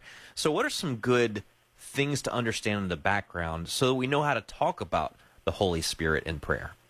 Well, one of the things I try to do in the book, in the chapter on charismatic prayer in the Spirit, is to try to connect that a little bit more, so to take it a little bit more out of the weird and into some of the principles that we talked about earlier in the book, in terms of the vulnerability, in terms of the experience of our own poverty, our own limitations and littleness, and in terms of God's sometimes his hiddenness, and the way that the gifts in the Spirit are another expression or engage prayer in all of those same categories. They're not just sort of like suddenly the rules change and they come in from outer space or something. So the openness to the Holy Spirit is in his own way the hiddenness of God. Christ is the revelation of God. The Word is the revelation of God, and there's also a depth of God that is unknown except the Spirit who searches the depths of God. And so when we enter into the Spirit, there is something mysterious, but that's because the depths of God are also somewhat mysterious. And we get to a point in prayer that we can't express everything in words and images, and yet we want to keep praying. And prayer in tongues, that sort of ecstatic prayer that doesn't have an intelligible content, as St. Paul says, I pray with my mind and I pray in the Spirit. And he makes it clear that those are two distinct things. They can go together, but they can also be separate. We can keep praying in the Spirit even when our mind kind of reaches its limits, and that's not a problem. Our humanity can't contain the entirety of the mystery of God, and so the Holy Spirit works in us and prays in us, and sometimes that's silence, sometimes that's tongues, sometimes that's some other form of more ecstatic prayer. So the prayer in the Spirit is just an extension of our regular prayer life, and we allow the Holy Spirit to have a little bit more room there, taking us into places that are a little bit beyond our human capacities. Well, I was just thinking as you were saying this, sometimes people will look and they'll see TV preachers in a Pentecostal gathering and like people, yelling words that aren't real words, right? And, knocking each other out and dancing up the aisles. And that can be the thing that people have in their minds. I grew up in the South in evangelicalism, and I saw some stuff, man. I saw some stuff. It got a little wild, right? Whereas in the Catholic faith, all this has to be subjected to kind of the principles we already know about God and sort of the structure and framework of what the Church teaches about everything else. That's very different than how charismatic prayer ends up functioning in some places outside the Church, where there kind of is no sort of regulatory framework for this stuff, and it can get a little bit out of hand, and personalities can elevate things, and it can be much more of a person, kind of manipulating a crowd than it can be this, what so often happens in the charismatics that I talk to who are Catholics, that it is just them just getting into like a space where they're really truly connecting with God. Mm-hmm. Yeah, I think even we don't have time for the whole story, but just to realize, and it's becoming a point of ecumenical unity, that the evangelical church, the Pentecostal churches, were really birthed by the prayer of Leo XIII in the beginning of the 20th century. He prayed, and then they began to pray in tongues. And he consecrated the 20th century to the Holy Spirit under the direction of Blessed Elena Guerra, who is a nun, wrote to him several times. He did everything she told him to. Wrote an encyclical on the Holy Spirit, established a novena to the Holy Spirit, and then consecrated the 20th century to the Holy Spirit by praying the Veni Creator in St. Peter's Basilica. And in Topeka, Kansas, within hours, the first sort of prayer in tongues took place. So it's a very interesting connection. And then the Catholic Charismatic Renewal was birthed in front of the Blessed Sacrament at the Ark and the Dove in Pittsburgh, Pennsylvania, about an hour away from my monastery. And so the groundedness in the sacraments and in the magisterium flowing from the teaching of the Pope, it's not outside of that. It's still, as you were saying, subjected to those points of prayer and the structures of the Catholic Church. Yeah, it's funny to me that when St. Paul is talking in places like 1 Corinthians and he's trying to talk about the goodness of these gifts, he's also talking about them in the necessity of them being somehow ordered towards Christ in a way that does not become individualistic or does not become like a competition about who can speak in tongues the best, or things like that. Mm-hmm. Because, again, we're dealing with the Holy Spirit, and the Holy Spirit is mysterious. I mean, we know some things about the Holy Spirit, but the Holy Spirit knows and expresses for us in ways that are, kind of, as St. Paul says, in groans that cannot be uttered, because we don't even know what we're saying sometimes, and we just sort of like, and the Holy Spirit kind of like communicates that into something. But Father Boniface Hicks, if our listeners want to get your book and read more about this, it's a very, I think, interesting and balanced and measured and clear kind of unpacking of the charismatic gifts. How do we find your book? stpaulcenter.com will get you to Emmaus Road Publishing and Personal Prayer, a guide for receiving the Father's love by Father Boniface and Father Tom Acklin. And hopefully we'll get into some more aspects of charismatic stuff here in the coming weeks. Thanks so much, Father Boniface. Have a great day. You too, Matt. Great to be with you. Again, if you go to sunrisemorningshow.com, you can find Father Boniface, and in the show notes, you can even find a link to watch a video stream of the show. 1:30, here's Anna with news. Good morning. Pope Francis is appealing for humanitarian corridors in Gaza as Israel moves closer to invading the Palestinian enclave. During his Angelus address yesterday, the Pope asked the children, the sick, women, and all civilians not be victims of war between Israel and the Palestinian militant group Hamas. The Holy Father also repeated his call for Hamas to release the hostages its fighters captured when they attacked Israel 8 days ago. A spokesman for the Israeli Defense Forces says Hamas is putting Palestinian civilians in Gaza in harm's way. More from Mark Mayfield. Speaking on ABC's This Week, IDF Lieutenant Colonel Peter Lerner said Hamas has set up checkpoints to keep Palestinians who are in northern Gaza from evacuating to the south. Israel ordered those in the north to evacuate as the IDF prepares for an expected ground attack. Lerner said Hamas has no regard for human life, regardless if it's Israeli or Palestinian lives. I'm Mark Mayfield. The Latin Patriarch of Jerusalem has asked the faithful to fast and pray for peace in the Holy Land tomorrow. In a statement, Patriarch Pier Battista Pizzaballa said, "In this time of sorrow and dismay, we do not want to remain helpless. We cannot let death and its sting be the only word we hear." Meanwhile, also in his Angelus address, Pope Francis prayed for the Armenian crisis in Nagorno-Karabakh, also known as Artsakh. From Vatican Radio, Linda Bordoni reports. Non è venuta meno la mia preoccupazione per la crisi del Nagorno-Karabakh. In addition to the humanitarian situation of the displaced, which is serious, Pope Francis said he would also like to make a special appeal for the protection of the monasteries and places of worship in the region. Vorrei rivolgere anche un particolare appello. And he expressed his hope that they can be respected and protected as part of the local culture, expressions of faith and signs of fraternity that make it possible to live together despite differences. È segno di una fraternità che rende capace di vivere insieme nelle differenze. Pope Francis's appeal to Azerbaijan to protect houses of worship in Nagorno-Karabakh comes as Russia has urged new peace talks. But Armenian refugees are reluctant to return to an area they called home for generations. I'm Linda Bordoni. In Washington, a vote for the new Speaker of the House is expected tomorrow at noon. House Democratic Whip Catherine Clark said the vote for Representative Jim Jordan will happen, but it is still unclear if Jordan will gather enough votes to secure the position. While the GOP holds a slight majority in the House, only 4 votes can be sacrificed for him to win the gavel, and some Republicans have said they are firmly against Jordan. A second vote took place after Jordan secured the nomination on Friday, with the total coming up so far well short of the 217 votes he needs. Meanwhile, House Minority Leader Hakeem Jeffries says Democrats are willing to work with Republicans on a solution to the chaos surrounding the position of Speaker of the House.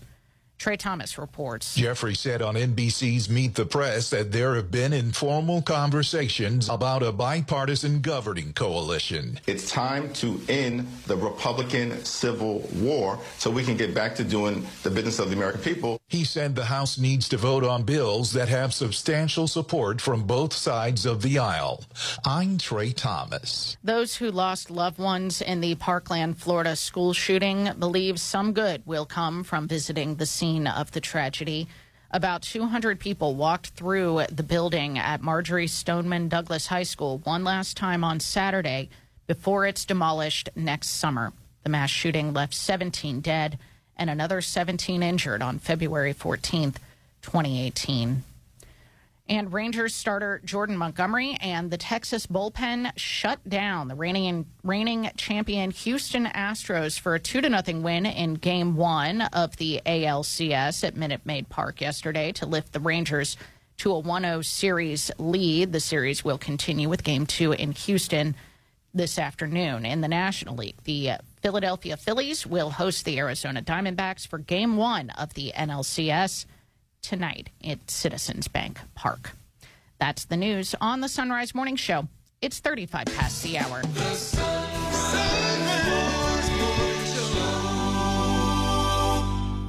Put your money where your heart is. Do business with someone who shares your faith and values. From Sacred Heart Radio's Angels List of Underwriters. And don't forget to tell them where you found out about them. Go to sacredheartradio.com and click Angels List. Schneller Knockelman Plumbing, Heating, and Air are proud supporters of Sacred Heart Radio, home of the 100% satisfaction guarantee, because our work is done right the first time. For all your plumbing, heating, and air conditioning work, find us at skpha.com. skpha.com. Wimberg Landscaping, a proud supporter of Sacred Heart Radio, has been beautifying properties for over 40 years. Wimberg offers professional one-stop landscaping services from initial design and installation of all plant materials and hardscapes to ongoing maintenance, including lawn service, leaf and snow removal.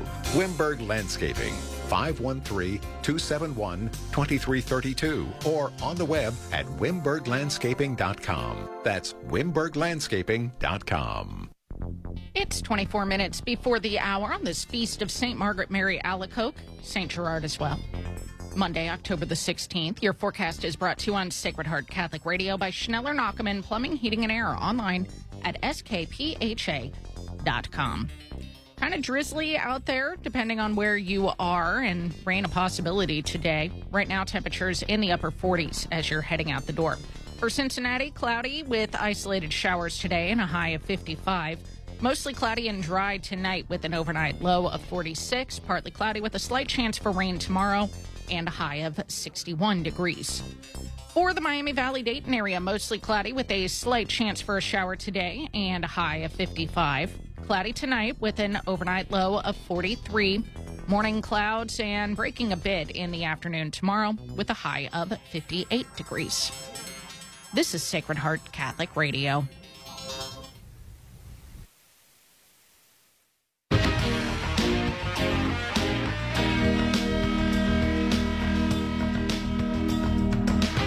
Sunrise Morning Show legal and political analyst Ken Craycraft is back with us now. He's a professor at Mount St. Mary's Seminary. He writes for the Catholic Telegraph and Our Sunday Visitor, among other publications. Good morning, Ken.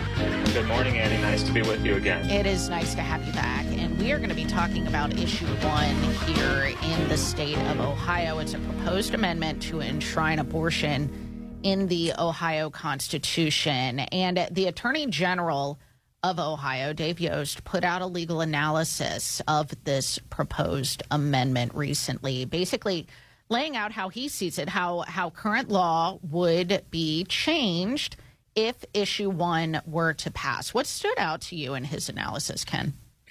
I think the thing that stuck out the most for me in his analysis is something that, to be perfectly honest, I had not really thought about myself. And that is the effect that issue 1 will have on all sorts of existing laws. So not only, and I've written about how it will prevent the legislature from making certain laws. We already know that the heartbeat bill is on hold. But what the Attorney General of Ohio does, and this is a good lesson for other states that are considering such things, is it has all kinds of implications for all kinds of other laws that are already in effect in Ohio, including about chemical abortions, about parental consent, about waiting periods, and also regulations related to just health and safety in clinics, including abortion clinics. So the effect of non-abortion laws in Ohio could be profound, or would be profound, if this Amendment 1 passes, because it's going to cut the teeth out of a lot of laws that are on the books merely to protect the safety of patients, not just in the abortion context, but in other contexts as well. So what struck me the most, and I think that the Attorney General of Ohio did a wonderful job in laying this out, is the way that if issue 1 were to pass, the way that it would affect a lot of other laws in Ohio, and just throw. I mean, as an attorney, I mean, I won't be involved in any of this litigation, but the issue 1 is doing a great service to the attorneys, because there's going to be a lot of litigation if it passes. Right. I mean, Ohio, assuming that issue 1 were to pass, and we should note the bishops of Ohio have been incredibly outspoken in urging voters to vote no on issue 1 in November. But if it were to pass, I mean, it's not like these laws would be automatically invalidated. No. This would basically embroil Ohio in all kinds of lawsuits for years to come. Is that right? That's exactly right. Oh, that's exactly right. Yeah, the law itself, the issue 1 itself, by its own terms, is self-executing. In other words, if it passes, it would go into effect that day, literally that day. So the first Tuesday after the first Monday of November. But all of these other laws that it affects will be subject to litigation, because it doesn't wipe those laws off the book. It merely throws into doubt how they would work. And so what you would have are pro-abortion groups, interest groups, the way that pro-abortion interest groups have come into Ohio to put this issue on the ballot, would start litigating all of these other matters as well. And that's why I say, it's a litigator's dream in one sense, because it's going to cause a great deal of litigation and many, many lawsuits related to these other things. And I think that what would happen here, and this is a hypothetical that I hope never comes true, is if it were to pass, I think many people in Ohio would find out very quickly that those of us who have been saying that this is an unbelievably extreme issue on the ballot will see that we were right. That the way that it takes away the rights of parents to counsel their children and to approve of medical procedures, and the way that it opens the door for not just medical procedures related to abortion or contraception, Annie, but medical procedures related to so-called gender affirmation care or gender transition care. All of these things that we're saying right now, this issue will take away parents' ability to supervise their own children, their own minor children, as an example, and the litigation will start as soon as it passes, and this will be one of the issues because of the language of the amendment. Can you talk more about that? Because I have been wondering this, Ken, from a personal standpoint. The vagueness of the language of issue 1, and just how readily litigators, as you were saying, will take advantage of vague language to push these issues that, if you listen to the ads and the people who are pushing issue 1, for instance, and I've seen stories on this saying this is not extreme. These people, they're fear-mongering and all of that. But is it realistic to believe that a litigator is going to come at, like, say, I don't know, the ACLU or something, is going to come after Ohio almost immediately on things like parental consent and the like? It's not just likely; it's certain, because what will happen, because you have what you have here, and first of all, the extremists are on the other side. For example, just as a parenthetical, I heard a commercial the other day that said if issue 1 fails, that a woman in Ohio will not be able to get care for her miscarriage. It's a flat out, outright lie, Annie. And of course, it's built on my kids love the movie Elf. It's built on a throne of lies. The issue, but yes, it will. And the reason it will, Annie, is because of the vagueness of much of the language of the amendment. And again, that's on purpose. The vagueness of the language is on purpose by the people who want this bill to pass, or this issue to pass, precisely because it opens up the possibility of litigation and the possibility of gutting other Ohio laws. So, for example, it talks about pregnant individuals or any individual rather than any individual of majority or any adult or any person over 18.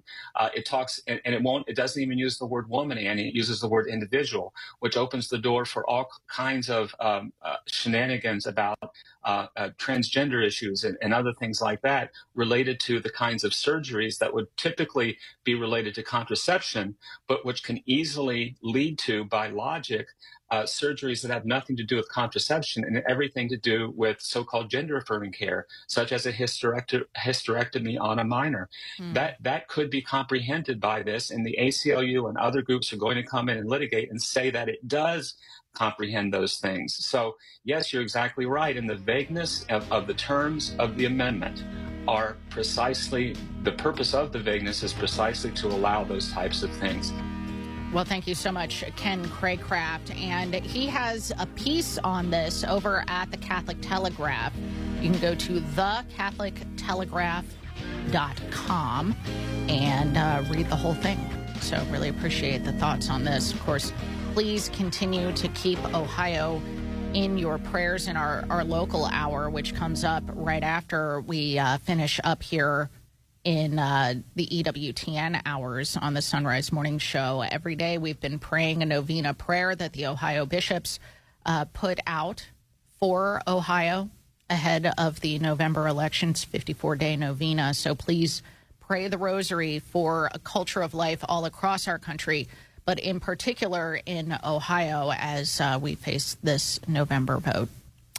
Coming up next on the Sunrise Morning Show, Stephanie Mann joins us to continue our series on Father Bowden's book, Mementos of the English Martyrs and Confessors.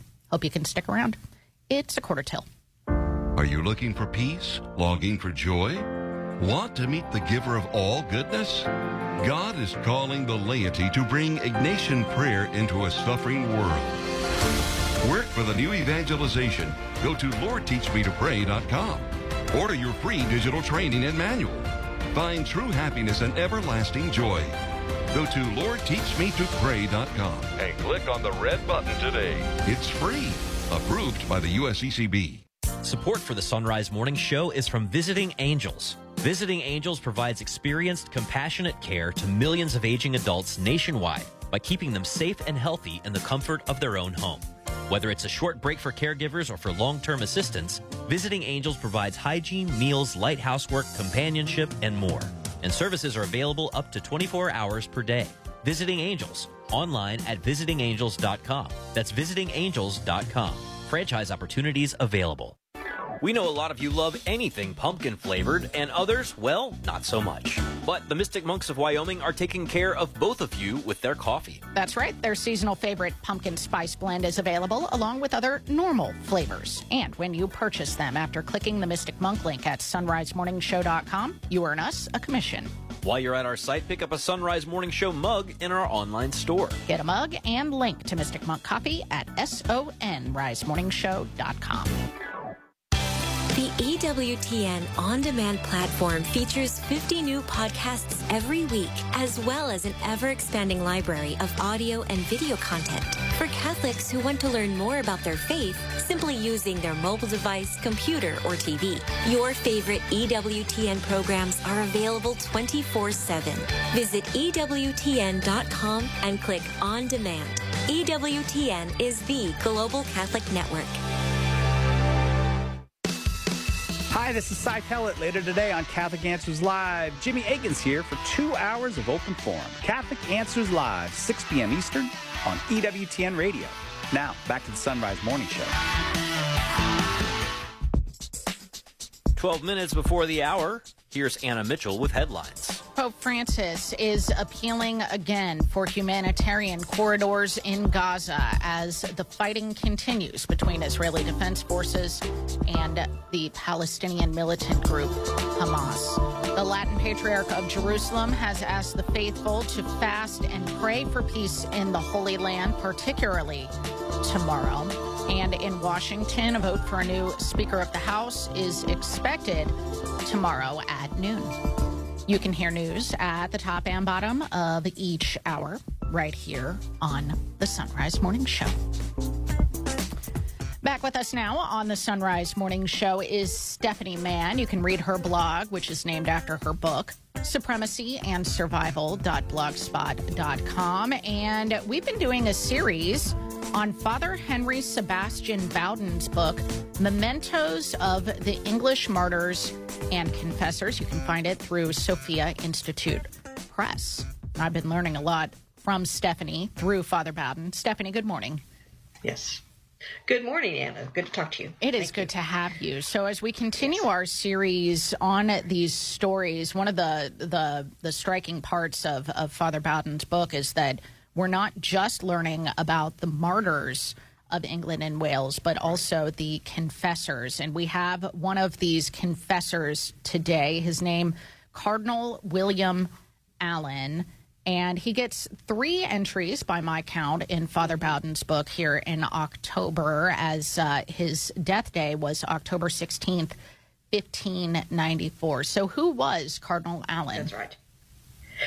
Well, he was almost one of the most essential men that helped prepare Catholic men to go as priests to the missionary field that England was, especially during the reign of Elizabeth I, but going on.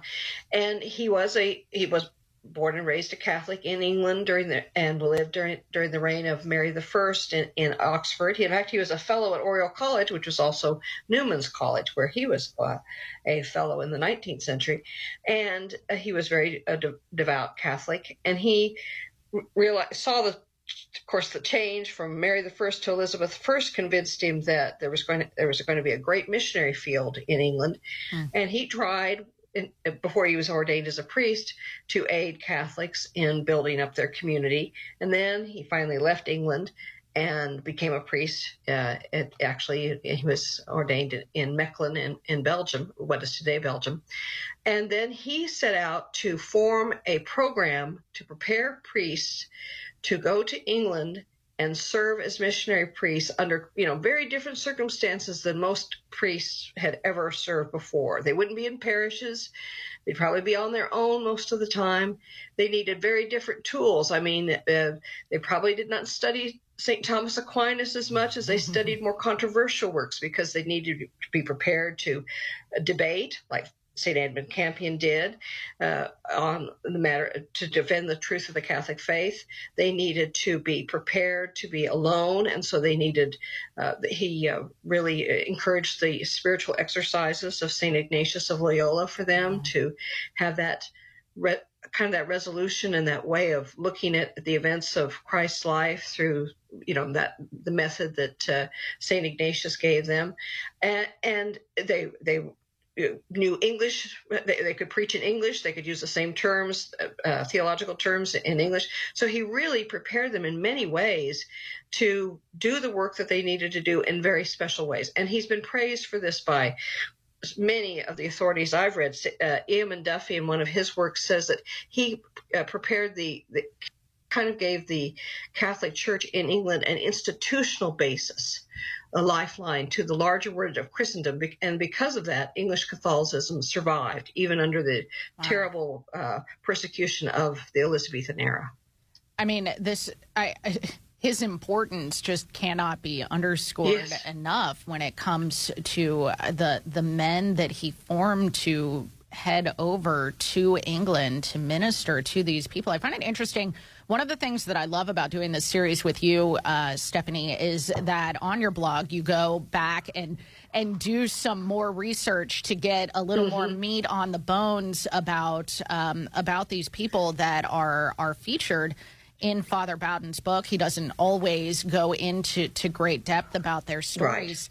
And so can you talk about what was Father Allen or Cardinal Allen's take on the wave of Protestantism that swept across England? Yes. Well, he thought that much of it, the reason that Protestantism, what Anglicanism was succeeding in England was because it was the law. You had a choice, and many chose to conform to what the establishment wanted, because that way they could be part of the establishment or be freed from oppression from the establishment. And so he believing that the Catholic Church is the true church established by Jesus, he was convinced that the tide would turn and that England could return to its Catholic faith through the ministry of these men. And when you say the great men he prepared, I mean, this is St. Edmund Campion, St. Robert Southwell, but so many of the really great saints and martyrs that are included in the 40 martyrs of England and Wales. And so just the fact that he prepared them so, and that he, I think, also inspired the laity to see that these priests were coming to them, those Catholic laity who were trying to remain true to the religion of their fathers, the faith of their fathers, that they could sustain and they could survive. And so, yes, I think that's one of his great importances. He believed, and there's some criticism of him that, he believed that it could even survive a Spanish Armada. And I don't know if that political view was true, but sure, he really believed that the truth would win, basically. And so he wanted to prepare these men and this community to survive the horrible oppression of that era, so that they could, I guess you could say that's why there's a Catholic Church today in England, is because of this long period when these men and the men and women who supported them were able to maintain the faith, even though it was a toehold on the people of England. And so, yes, he's just so essential. Yeah. No, go ahead, please. Well, and yet his great regret was that he had prepared all these men, and he is the words that Father Bowden highlights his last months in deathbed. He said that Douay, one of the seminaries he'd established, is as dear to me as my own life, because next to God, it has been the beginning and ground of all the good and salvation which is wrought in England. Wow. And as he was dying, he said the greatest pain he had was that after, by God's help, he had induced so many to endure imprisonment, persecution, and martyrdom in England, he had deserved by his sins to end his life in Rome on October 16, 1594. Wow. So he regretted that he had not, for all his service and all of the good he'd done, he regretted that he could not give his blood for the church and for Christ's church. Though he certainly gave his life for the church nonetheless. Yeah. Even if not martyred. I love the verse that Father Bowden chooses for this entry, 1 Corinthians 4:15. For if you have 10,000 instructors in Christ, yet not many fathers, for in Christ Jesus, by the gospel, I have begotten you. We've been talking about the mementos of the English martyrs and confessors by Father Bowden with Stephanie Mann. Find her linked at sunrisemorningshow.com. Stephanie, thank you. God bless you, Anna. Thank you. You too, Stephanie. Thanks. All right. Talk to you tomorrow, EWTN. May God bless you and keep you. Grant you his peace. Sacred Heart Radio is your local Catholic station and your source for news from the Catholic perspective. SacredHeartRadio.com is where you can find and share information on issues facing Ohio in November that are so important to the pro-life community. And that's not to mention our commitment to prayer. At SacredHeartRadio.com, you'll find resources and events to help you pray for a culture of life. So please visit SacredHeartRadio.com, your local source for pro-life information and prayer. Cincinnati Right to Life presents the Golden Evening for Life, Thursday, October 19th at the Sharonville Convention Center, featuring former abortionist Dr. John Bruchalski, musician Mike Donahue from 10th Avenue North, activist Mark Hauck, abortion survivor Rebecca Kiesling, and Sacred Heart Radio's Anna Mitchell. The Golden Evening for Life, October 19th at the Sharonville Convention Center. Reservations at CincinnatiRightToLife.org. That's CincinnatiRightToLife.org. Support for Sacred Heart Radio is from Hoting Realtors, trusted and recommended by generations of families to sell their homes. Licensed in Ohio, Kentucky, and Indiana. Hoting Realtors, 513-451-4800 and at hoting.com. Why wait in endless lines at the pharmacy when Brosard Pharmacy, a proud supporter of Sacred Heart Radio, can fill your prescriptions in a timely manner with high quality? Brosard Pharmacy, fast, friendly service without the wait. 513-941-0428. I'm Bill Torbeck of Tri-State Abrasive and Tool Company, proud to support Sacred Heart Radio. Diamond and CBN are the most advanced cutting tools because they are the hardest materials known. These enable you to machine 3 to 8 times faster compared to carbide, while reducing downtime for tool changes by 90%. Improve your productivity when machining hard, cast, and powdered metals or difficult-to-machine materials. Find out more at theabrasiveone.com. That's the number 1, theabrasiveone.com. Hi, this is John Kennedy, a State Farm agent and a proud supporter of Sacred Heart Radio. If you need life insurance, I can help process the best options for you and your family. You can reach me at 859-485-2000 or online at johnkennedyinsurance.com. Wimberg Landscaping, a proud supporter of Sacred Heart Radio, has been beautifying properties for over 40 years. Wimberg offers professional one-stop landscaping services from initial design and installation of all plant materials and hardscapes to ongoing maintenance, including lawn service, leaf and snow removal. Wimberg Landscaping, 513-271-2332 or on the web at wimberglandscaping.com. That's wimberglandscaping.com. I'm Deacon Joe Grody from St. Michael's in Sharonville. Thank you for listening to Sacred Heart Catholic Radio. 740 WNOP Newport, 910 WPFB Middletown, or get the app, stream, podcast, and more at sacredheartradio.com. Arise, it's a new day. Hear his word, let us pray. The sunrise morning show. Can't wait to start your day. It is Monday, the 16th of October, since it is the Feast of St. Margaret Mary, who had a great devotion to the Sacred Heart, and since the Pope just released a letter on St. Therese, we're going to do a morning offering of St. Therese in the name of the Father, and the Son, and the Holy Spirit. Oh my God, I offer thee all my actions of this day for the intentions and for the glory of the Sacred Heart of Jesus. I desire to sanctify every beat of my heart, my every thought, my simplest works, by uniting them to its infinite merits. And I wish to make reparation for my sins by casting them into the furnace of its merciful love. O my God, I ask of thee for myself and for those whom I hold dear, the grace to fulfill perfectly thy holy will, to accept for love of thee the joys and sorrows of this passing life, so that we may one day be united together in heaven for all eternity. Glory be to the Father, and to the Son, and to the Holy Spirit, as it was in the beginning, is now, and ever shall be, world without end. Amen. St. Therese, pray for us. St. Margaret Mary, pray for us. And St. Gerard, who is also on the calendar today, pray for us. It is the Sunrise Morning Show. I'm Matt Swaim. Anna Mitchell has news. Paul Lockman at the controls. And up this hour, Father Rob Jack will share some more thoughts on Catholic vocabulary that you should probably know. We'll talk about asceticism, and spiritual discipline. Dr. Leonard De Lorenzo will discuss A God Who Questions. This is a recent book from him. Father Robert Nixon will talk about humility in the spiritual life through the lens of the teachings of St. Albert the Great. And then Sister Alicia Torres with us at the end of the hour from the National Eucharistic Revival Team. So stay with us if you can. Right now it is 2 minutes past. News of service of Bridgetown Finer Meats and BridgetownFinerMeats.com. Here's Anna Mitchell. Good morning. Pope Francis has again appealed for peace and especially for humanitarian corridors in Gaza as Israel moves closer to invading the Palestinian enclave. Secretary of State Antony Blinken arrived in Tel Aviv this morning after a weekend of meetings with leaders in the region.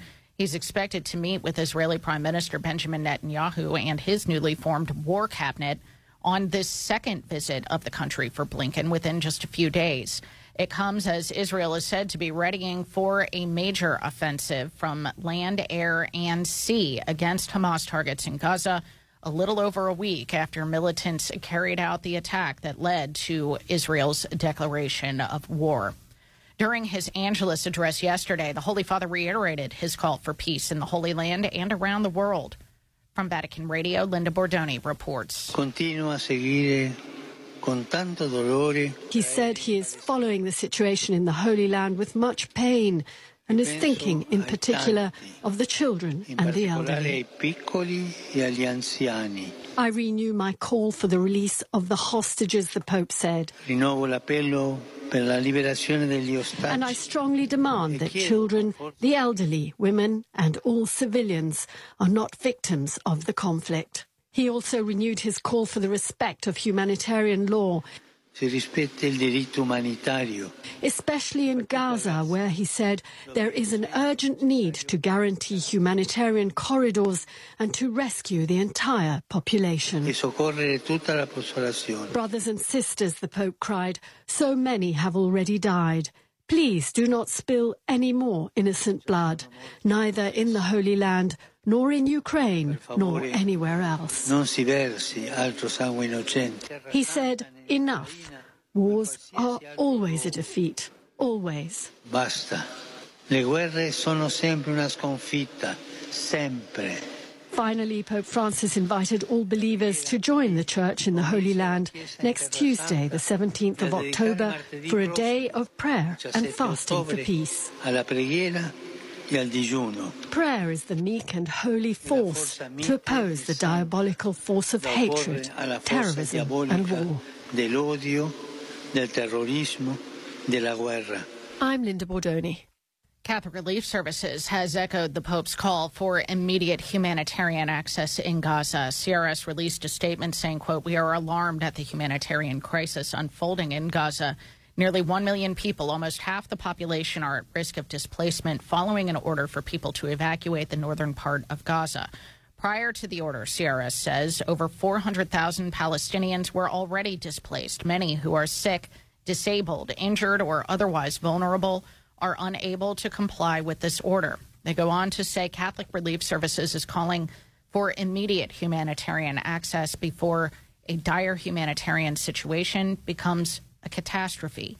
Civilians in Gaza are entitled to safety and protection, whether in the north or south. We also urge international stakeholders to work towards a ceasefire and an end to the violence that has killed more than 3,000 people, end quote. Meanwhile, President Biden says reoccupation of Gaza by Israel would be a, quote, big mistake. Mark Mayfield has more. In an interview that aired Sunday on 60 Minutes, Biden said he believes Hamas needs to be eliminated entirely, but that there needs to be a Palestinian Authority. He went on to say during the interview he didn't think the U.S. would be overwhelmed by supporting both Israel and Ukraine in each country's current conflicts. Biden is considering traveling to Israel on a solidarity visit after an invitation was made by Israeli Prime Minister Benjamin Netanyahu. I'm Mark Mayfield. A vote for the new Speaker of the House is expected tomorrow at noon. The House Democratic Whip, Catherine Clark, said the vote for Representative Jim Jordan will happen, but it's still unclear whether Jordan can gather enough votes from his own party to secure the position. While the GOP does hold a majority in the House, it is only a slight majority, and only 4 votes can be sacrificed to win. And there are some Republicans who have said they are firmly against Jordan.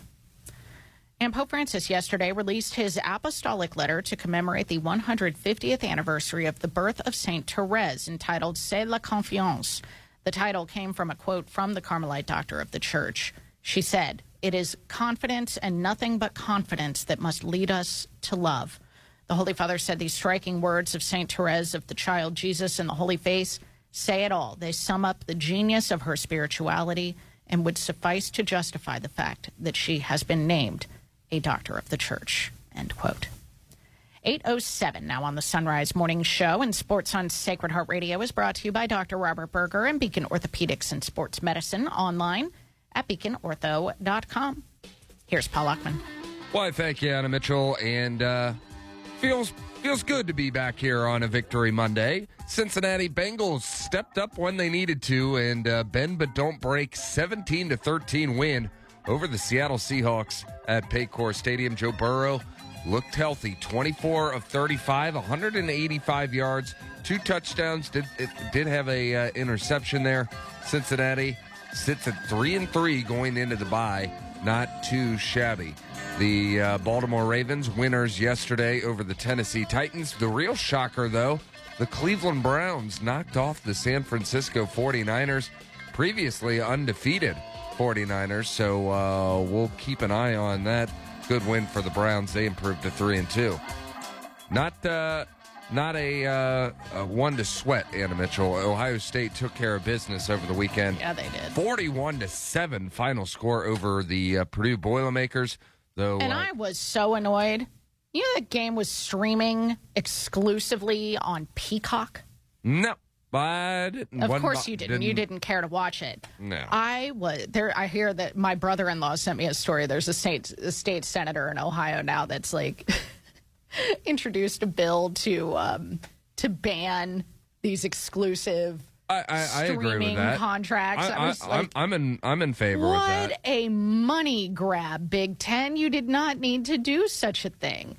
No, not cool. Not cool. Agreed. But and you know that is kind of a bummer because a lot of people just bank on just seeing their local team on their local networks and it's kind of a bummer because Thursday Night Football does that with Amazon Prime. Oh, yeah. So that's really, right. yeah. So if your team's playing Thursday and you don't have Prime. Yeah, not cool. Yeah, it's a rip bummer.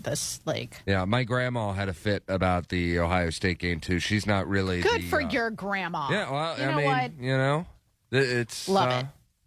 I'm with you. I know our lawmakers should probably be, harder at work at other things, but I'm on board with that. Sure. It was great. All right, let's get to traffic now. Traffic, a service of Larkin Cobb Chevrolet Buick and GMC in Eaton, Ohio, on the web at larkincobb.com. Misty Monday morning traffic. Yeah, and we got an accident. Beverly's bringing me my coffee. Thank you, Beverly. Oh, and she brought me a snack as well. I am treated so well here. Thank you, Beverly. Huh. Okay, sorry. I was distracted. I didn't know we had Beverly service. I know. Yeah, well, get on it, man. Anyway, actually, we do have quite the problem here on the interstates. Southbound 71, 3 lanes blocked with an accident at the Norwood Lateral. The traffic map is saying at least 2-hour delay right now, and with 3 lanes blocked, that is problematic, trying to get it cleared up. So if you can head over to Ronald Reagan, if you are still north of all of the slow traffic, that would be a good idea. Head over to Ronald Reagan and get on southbound 75. Southbound 75 is slowing from just before Reagan as you head through the Laughlin Split down toward the Norwood Lateral. And other slow traffic, northbound 71, 75 is slow from 275 up to the Cutton Hill. Northbound 471 slowing from 275 up to the river, and then the bottom of the loop on 275 going through the construction westbound, slowing from Turkey Foot over toward Mineola Pike. Now for weather, cloudy and cool today in Cincinnati. Some isolated showers possible with a high of 55 degrees. Mostly cloudy tonight and an overnight low of 46. Partly cloudy with a slight chance for some rain tomorrow and a high of 61. For the Miami Valley-Dayton area, mostly cloudy with a slight chance of a shower today and a high of 55. Cloudy tonight with an overnight low of 43. Some morning clouds tomorrow, but the sun will break through a bit in the afternoon with a high tomorrow of 58 degrees. Today is Monday, October the 16th. It is the feast of St. Margaret Mary Alacoque, who was perhaps the biggest purveyor of devotion to the Sacred Heart. Of course, the promises of the Sacred Heart revealed to her. Also, the feast of Saint Gerard, who is the patron saint of pregnant women. And so, if you are pregnant right now, we are praying for you through the intercession of Saint Gerard. So, right now, it's 12 minutes past. Matt? The Sunrise Morning Show continues. I'm Matt Swaim, joined now by Father Rob Jack, a priest of the Archdiocese of Cincinnati and host of Driving Home the Faith on Sacred Heart Radio, the same very station that produces the Sunrise Morning Show. Father Rob, good morning. Morning, Matt. So we've been defining some Catholic vocabulary in the past few weeks, and today we're talking about spiritual discipline and ascesis. Now, ascetic discipline and the ascetic life, I misheard it the first few times that people said it to me. I thought they were saying aesthetic. Two very different kinds of things. But what sort of principles are we talking about here with spiritual disciplines and ascesis? Well, if we look at an old book on spirituality or an old book on Catholic prayer, they'll often use the word ascetical theology or ascetical spirituality. And it means discipline, because what we find in anything, we think about training our bodies and how we do that. We learn we have to eat less, we have to maybe exercise more, we have to do things to kind of make us strong. The same is true with our soul that we often take for granted. And one of the things we have to do in our soul, as St. Paul puts it, is begin to help focus more on our soul than on our body. And in order to do that, we exercise discipline. Now, sometimes there's a fine line between spiritual discipline and self-punishment, and we have to be careful when we talk about these things. Well, we do, and for someone who is maybe dealing with scrupulosity or feeling an immense pressure to try and earn God's favor in some way, those extreme practices, right, can be actually a detraction. And so that's why I think it's really important for anybody. I mean, this happens all the time with new converts that I talk to. They want to go in and be 1,000% a Catholic, and they feel like they got to do everything all at once, and that's not always healthy. Well, it's not. And what they'll do oftentimes is they'll read the early lives of the saints, and they'll find out, well, geez, you know, St. Francis, he fasted for 14 days and didn't have any food, or he threw himself naked into the snow, and I have to do those kind of things to be holy. And I said, not necessarily. Every saint and every person has their own struggles and battles they deal with. And so the question is what hinders my prayer? Well, could it be too much sleeping? So maybe I'll sleep an hour less. Or could it be too much food that I'm worried more about what I'm going to eat today instead of giving thanks to God? And so maybe I'll cut back on my food a little bit. It's all about really amounts of things, not huge things, because we assume the older idea of spirituality, which was rooted, as you know, in the philosophy of Plato, was that the body was bad, and so we have to punish the body in order to make the spirit good. But then Benedict, thank goodness, came along and said, no, we have to kind of look at things in terms of a balance and make sure that in our spiritual theology and our life, our daily life, there are times that we need to fast a little bit more. There are times where we might need to sleep a little bit less. There might be times when we need to spend more time silent than we do talking in our prayers. And that balance takes time. And what we'll find in our own life is that these types of discipline that we do are, again, ways of training us to help our souls be more focused on God. Yeah, and it is, again, that's the ultimate purpose, right? Because if those things become a distraction and they become the thing that you're obsessing over instead of God, I mean, and this is easy to do, right? I mean, the devil would love nothing more than to take something that you're doing to honor God and make you focus on it more than God. Well, and all of a sudden make something which is a means an end. Like, well, you know, my end is to do this. Well, no, that's a means. So, okay, my end is to... First of all, we'll often tie in fasting with weight loss, or the tie in fasting with another thing. And they're saying, no, you know, let's keep things balanced. When I was very, very young, this was before I was even in the seminary, I was in high school, and I used to have a huge list of prayers. I would do Litany of the Sacred Heart, Litany of Mary. I had like a list of 15 prayers I would do every day. And I was with my spiritual director. He says, what are you doing? And I gave him the whole list. And he said, holy Moses, when do you find time to do anything else? And I said, listen, why don't we do this? He said, pick the three most important to you, and you focus on those. And then the other ones, let them fall away. And as you go through your life, okay, maybe now you can take this out and put this in. In other words, to figure out a proper balance of what we need to do to have that good spiritual relationship with God.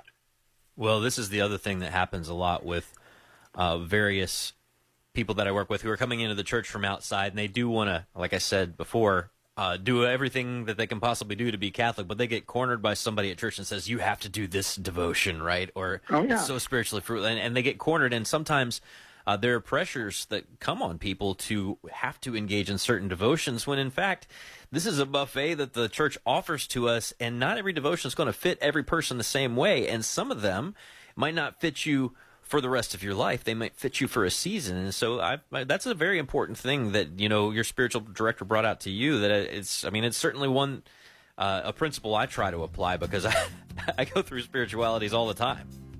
Well, we do. And also, like I said, we find a particular saint we like. And we might read some of St. John of the Cross or Teresa of Avila, or we read St. Benedict, which is a very balancing saint, or St. Francis de Sales. And we find in our own life, with the help of a director, how are the best ways for us to really have that balance of our body and our soul so that we can remove the obstacles that we have in the way to God and to capitalize on our strengths so that that union can become stronger. Great stuff, Father Rob Jack. Thank you as always. Have a wonderful day, and a bunch of our listeners will be catching you this afternoon on Driving Home the Faith. Thanks, Matt. All right, we got traffic and weather coming up next. It's 19 minutes past the hour. In this crazy world, where can Catholics go with their hard-earned money and not support businesses that go against our faith? Check out the Angels List on sacredheartradio.com. It's a list of businesses owned and operated by our Catholic brothers and sisters who underwrite Sacred Heart Catholic Radio. And if you'd like to get your business on the Angels List, email me, Leah, at sacredheartradio.com. That's Leah at sacredheartradio.com. Cabernet Sauvignon, Malbec, Merlot, Pinot Noir, Chardonnay. When you're looking for an extensive selection of fine handcrafted wines from around the world, it's the BFM Wine Shop on Bridgetown Road. BFM Wine stocks over 1,000 labels of high-quality wine from boutique wineries and small producers. There's also the Wine of the Month, their e-newsletter, and pairing suggestions with fine food. The BFM Wine Shop, proud supporters of Sacred Heart Radio, on the web at bridgetownfindermeats.com. Offering Catholic retreats based on Ignatian spirituality, the Jesuit Spiritual Center is offering weekend retreats this fall led by various retreat masters, including Father Michael Graham. Join us this October for a weekend of silence as you experience the great treasures of the spiritual exercises of St. Ignatius of Loyola. Register now at JesuitSpiritualCenter.com. JesuitSpiritualCenter.com. That's JesuitSpiritualCenter.com. For over 50 years, the St. Martin District of St. Vincent de Paul has been providing food, clothing, rent, and utility assistance to people in 6 counties of southern Ohio. You can join the St. Martin District of St. Vincent de Paul in helping our neighbors with a monetary or vehicle donation, which is simple and easy. 800-322-8284 or donate online at runforthepoor.org. 21 minutes past the hour now, and this traffic report is a service of Rose Automotive at pre-owned vehicles on Erie Highway in Hamilton, on the web at roseautomotivegroup.com. If you're traveling on southbound 71, you are going to want to find a new route if you're going any further south than Ronald Reagan, because there is an accident at the Norwood lateral that is blocking 3 lanes, and the traffic map still says you can expect a 2-hour delay at this point, so you might want to get off on Ronald Reagan and head over to 75. It looks like there are some people that have already done that, because you're going to be slowing on Ronald Reagan westbound from Ridge over to the 75 interchange. 75 itself is running a little slow as you head through the Laughlin split.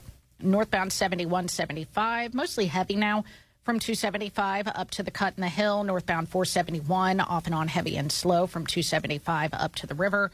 And then the bottom of the loop of 275 in northern Kentucky, off and on heavy and slow from Turkey Foot over toward Mineola Pike.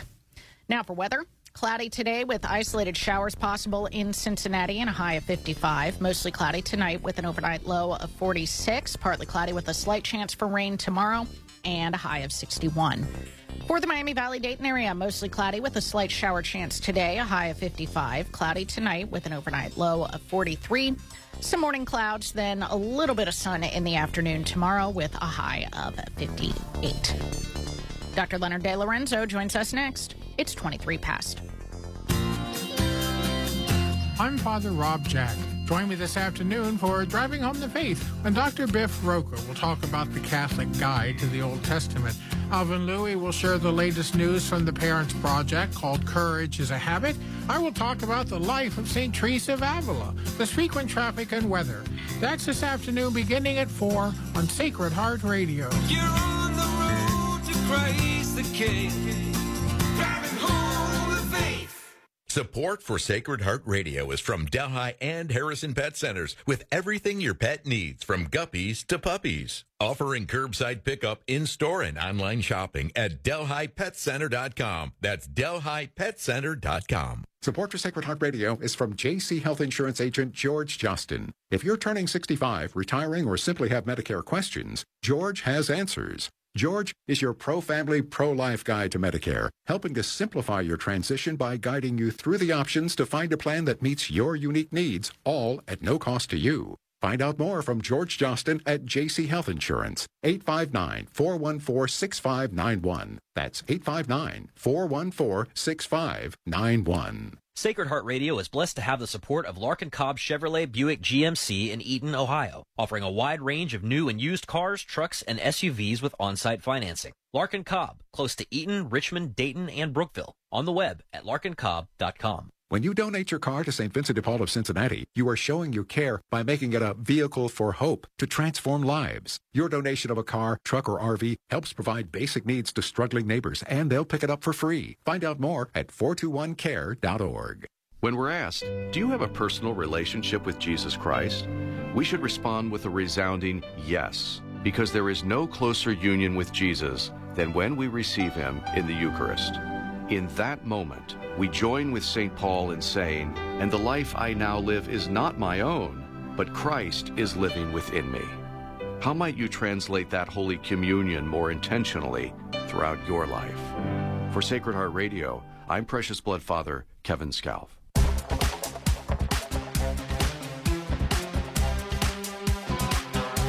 Joining us again on the Sunrise Morning Show is Dr. Leonard De Lorenzo with the McGrath Center, or the McGrath Institute for Church Life at Notre Dame. He's host of the Church Life Today podcast, author of quite a few books. The one most pertinent to our discussion now, A God Who Questions, from our Sunday visitor.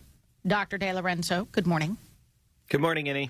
So today's question that we are going to be examining from our Lord Jesus Christ is from the Gospel of John, when he asks, "What do you seek?" Set up this story for us.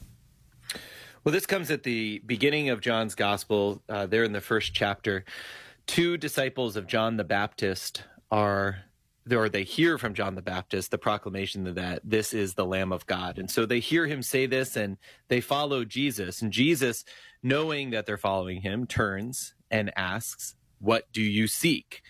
And then they respond to him, "Rabbi," or "Teacher, where are you staying?" And his response to them is, "Come and see." So I use this as the question, "What do you seek?" in the first chapter of this book. Well, this is kind of a funny question, don't you think? I mean, it's like, isn't it obvious, Jesus? John the Baptist just called you the Lamb of God. And actually, I was looking, this is the second time that the disciples probably heard John the Baptist say this, because we hear about it in just the verses prior to this as well.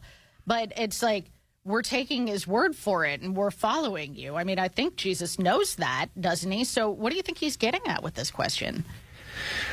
I suspect that many of Jesus' questions, including this one, are about getting to the underlying motive, the motivation that is actually driving this search.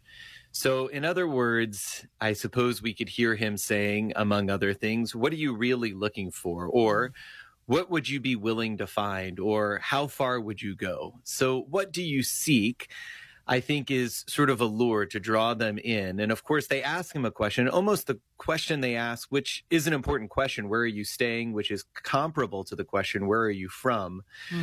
Jesus' response to that is come and see. In other words, the response is draw closer, draw closer. It's not going to be settled on the terms that you think. Yeah, and in John it says, when they came and saw where he was staying, and they stayed with him that day, for it was about the 10th hour, one of the two who heard John speak and followed him was Andrew, Simon Peter's brother. He first found his brother Simon and said to him, "We have found the Messiah," which means Christ. I mean, you think about that, Dr. De Lorenzo. I mean, what happened in those couple of hours that, you know, they go from calling him rabbi to calling him the Messiah? That's a great question and a great insight. I think it causes us, or should cause us, to pause and really marvel at what did they see, like you're saying, and what did they experience when they went to the place where he was staying. That's what he was looking for. Or that's what they were looking for. So they, in that way, got an answer to their question, but it went far beyond what they were seeking. And how do we have a sense of that? Well, as you're rightly indicating, they change from calling him rabbi to Messiah. And in fact, Andrew is so filled with zeal and joy that he runs to get his brother. That tells us that what they found when they followed him was likely more than they had expected to find. And it was the beginning of the transformation in them, their conversion from disciples of John the Baptist to disciples of Jesus. So how do you think this question can then be extended to all of us? I think that question comes to all of us each time that we are willing to turn towards Jesus, when we look to him for something. I think it's given back to us in every prayer that we offer, and every time that we set out in a new way or in an old way to find him or to draw closer to him, or just to, if we've lost every other possibility or resource, to turn to him to ask for help.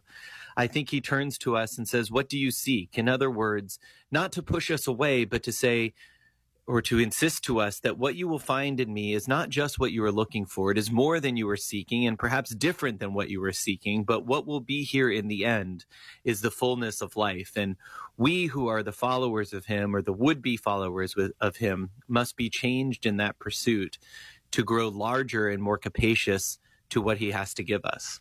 I mean, it's such a beautiful point that you make, that Jesus is at what are we really seeking? And this is what I have for you. And when we accept that, assuming we accept that, as the apostles did in this particular story, we can't keep it to ourselves. We have to go and share it with others.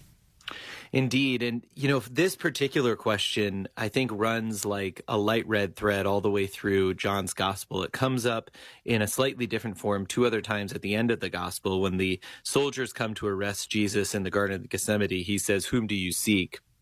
And then when Mary Magdalene encounters him outside the tomb on Easter morning, he asks that question again, "Whom do you seek?" So that question, what are you looking for, whom do you seek, is there at the beginning and at the end. And it's a question about desire, but also a question about willingness and motives that Jesus turns back to us at all times. We're not meant to just be found by him. We're meant to encounter him. And who we are in that encounter is very much the question that he's asking us. And so how would you encourage folks to continue to dive into this question and really find our own answer to Jesus in this instance? I think part of that can be worked out in our encounter with Scripture. I think we all go to Scripture for different reasons at different times. And every time that we encounter Scripture, we should be willing to spend more time than we first were willing to, in order to be in some ways disarmed of our own intentions or our own presuppositions or our own ideas of what is and what is not. In other words, we're to be encountered by the Word, by Jesus himself, in the words of Scripture, and that should stretch us and force us to move beyond who we already were. That means that I think we yield ourselves to his Word, and we allow him to speak to us as he will, not just as we want to hear him. Well, your prayer at the end of this chapter in A God Who Questions is, "My Lord and my God, if what I desire is not your will for me, then change my heart And I don't mean to ask this in a cheeky way, but why is it that we need our hearts changed and we don't continue to try to change God's heart, so to speak? Well, I suppose it has to do with what is truly good for us, that we have a habit, an entrenched habit of settling for too little and setting our hearts on the wrong things or on the right thing at the wrong time. And the Lord seeks to give us the right thing at the right time and to draw us into the fullness of life, not just to our ideas of what joy or happiness would be.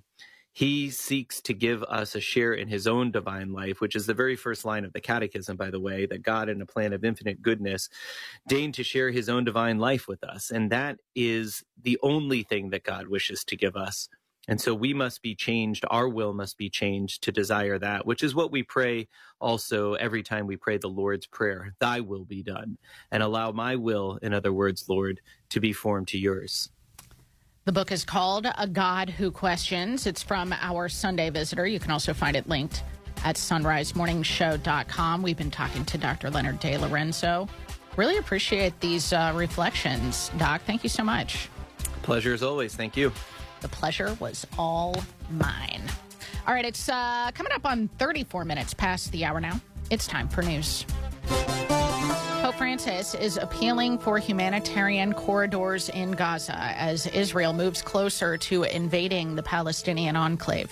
During his Angelus address yesterday, the Holy Father asked that children, the sick, women, and all civilians not be victims of the war between Israel and the Palestinian militant group Hamas. The Holy Father repeated his call for Hamas to release the hostages its fighters captured when they attacked Israel 8 days ago. A spokesperson for the Israeli Defense Forces says Hamas is putting Palestinian civilians in Gaza in harm's way. More from Mark Mayfield. Speaking on ABC's This Week, IDF Lieutenant Colonel Peter Lerner said Hamas has set up checkpoints to keep Palestinians who are in northern Gaza from evacuating to the south. Israel ordered those in the north to evacuate as the IDF prepares for an expected ground attack. Lerner said Hamas has no regard for human life, regardless if it's Israeli or Palestinian lives.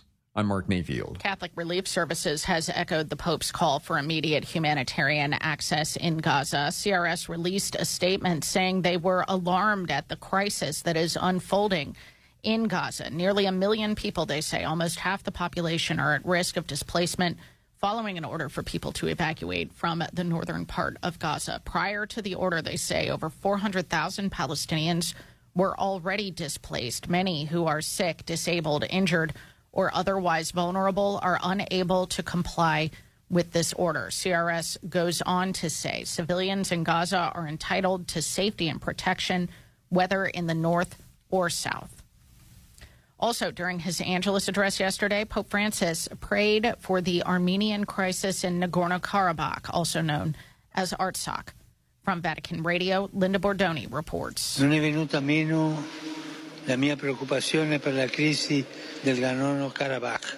In addition to the humanitarian situation of the displaced, which is serious, Pope Francis said he would also like to make a special appeal for the protection of the monasteries and places of worship in the region. Vorrei rivolgere anche un particolare appello. And he expressed his hope that they can be respected and protected as part of the local culture. Expressions of faith and signs of fraternity that make it possible to live together despite differences. È segno di una fraternità che rende capace di vivere insieme nelle differenze. Pope Francis's appeal to Azerbaijan to protect houses of worship in Nagorno-Karabakh comes as Russia has urged new peace talks. But Armenian refugees are reluctant to return to an area they called home for generations. I'm Linda Bordoni. 8:36 now on the Sunrise Morning Show, and Sports on Sacred Heart Radio is brought to you by Dr. Robert Berger and Beacon Orthopedics and Sports Medicine, online at beaconortho.com. Here's Paul Lockman. It was a bend but don't break afternoon. Cincinnati Bengals find a way to knock off the Seattle Seahawks. Final score 17-13 from Paycor Stadium. Joe Burrow was 24 of 35 for 185 yards, 2 touchdowns, did throw 1 interception. Cincinnati goes into the bye week at 3-3, still good enough for last place. Ohio State cruised past the Purdue Boilermakers over the weekend, 41-7. Buckeyes now in line to match up against undefeated Penn State next Saturday. Not so lucky for the Bearcats. Cincinnati dropped to 2-4 following a 30-10 loss to Iowa State. Bearcats will host Baylor next weekend. New team has made the top 5 in the latest college football poll. Georgia, Michigan State, Ohio State, and Florida State remain the top 4 teams. Now Washington is number 5. Penn State, Oklahoma, Texas, Alabama, and North Carolina round out the top 10. So next weekend, a top 10 matchup between the Buckeyes and Nittany Lions. That's a look in at sports. We got more on the Sunrise Morning Show right after this. The Sunrise Morning Show.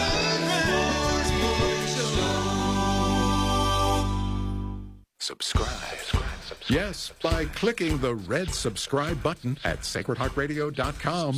You'll get an email with our show notes with the list of guests you'll hear that day on the Sunrise Morning Show or Driving Home the Faith. You'll also get the links to books, articles, and websites we've discussed and the full podcast with markers to find and hear the interview again. So to know when your favorite guests are on the Sunrise Morning Show and Driving Home the Faith, go to sacredheartradio.com and click subscribe. Support for Sacred Heart Radio is from Dr. Robert Berger at Beacon Orthopedics and Sports Medicine.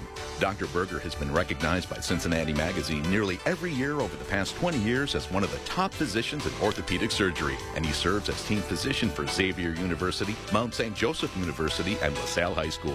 Dr. Berger treats patients of all ages at the Beacon West office on Harrison Avenue and on the east side at Cincinnati Sports Club. For more information, 513-354-3700. Online at beaconortho.com. Support for Sacred Heart Radio is from Rose Automotive, serving the Hamilton area with a wide selection of pre-owned cars, trucks, and SUVs. Rose Automotive, celebrating over 30 years of automotive excellence. On Erie Highway in Hamilton.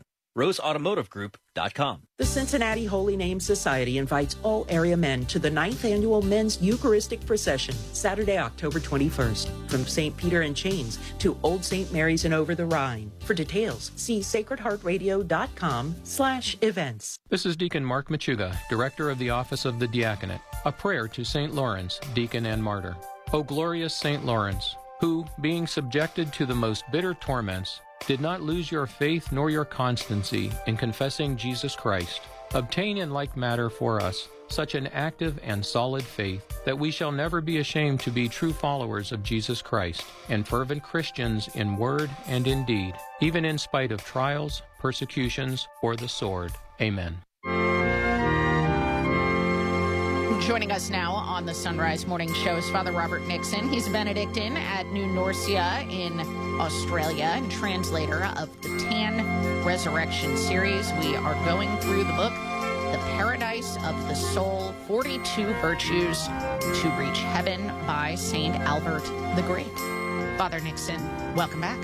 Thank you very much, Eddie. It's great to be with you today to talk about this very important virtue. Yes, so today we are on to the second virtue that Albert highlights in this book. We started with love, which makes sense. Then one might expect faith or hope to be next, right? Because you think of faith, hope, and love.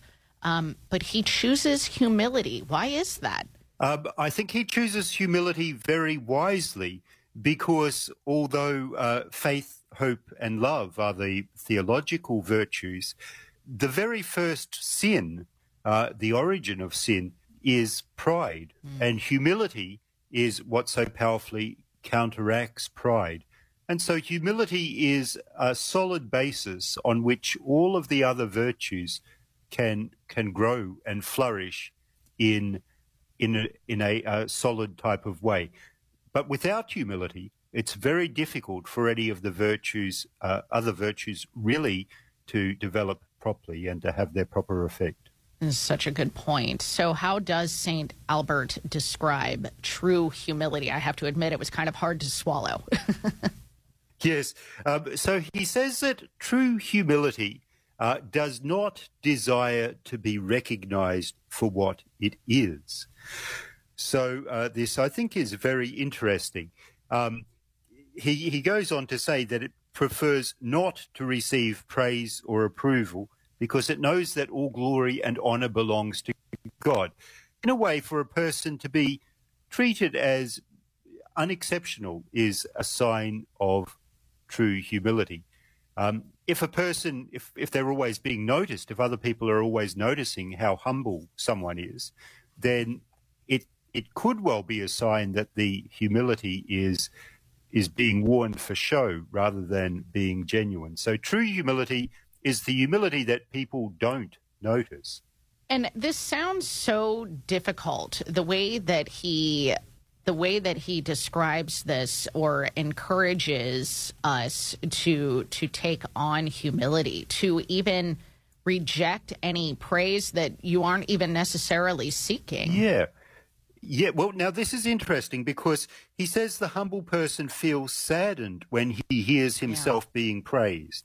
Now, I think that's actually different from rejecting the praise, because I think rejecting praise can actually sometimes, draw attention to it, draw attention to humility. If someone says you did a fantastic job and you say, oh, no, it was nothing at all, okay, that's different from not taking a great deal of joy in the fact that you're praised. Does that make sense? That there is an actual slight difference between rejecting praise and not being elated at receiving praise. So I think we don't need to reject it, but at the same time, if we prefer not to be praised than to be praised, that's a good thing. That's a sign of true humility. Would it be appropriate to say thank you if you are praised? I mean, this is where I sat here thinking, how do I do this?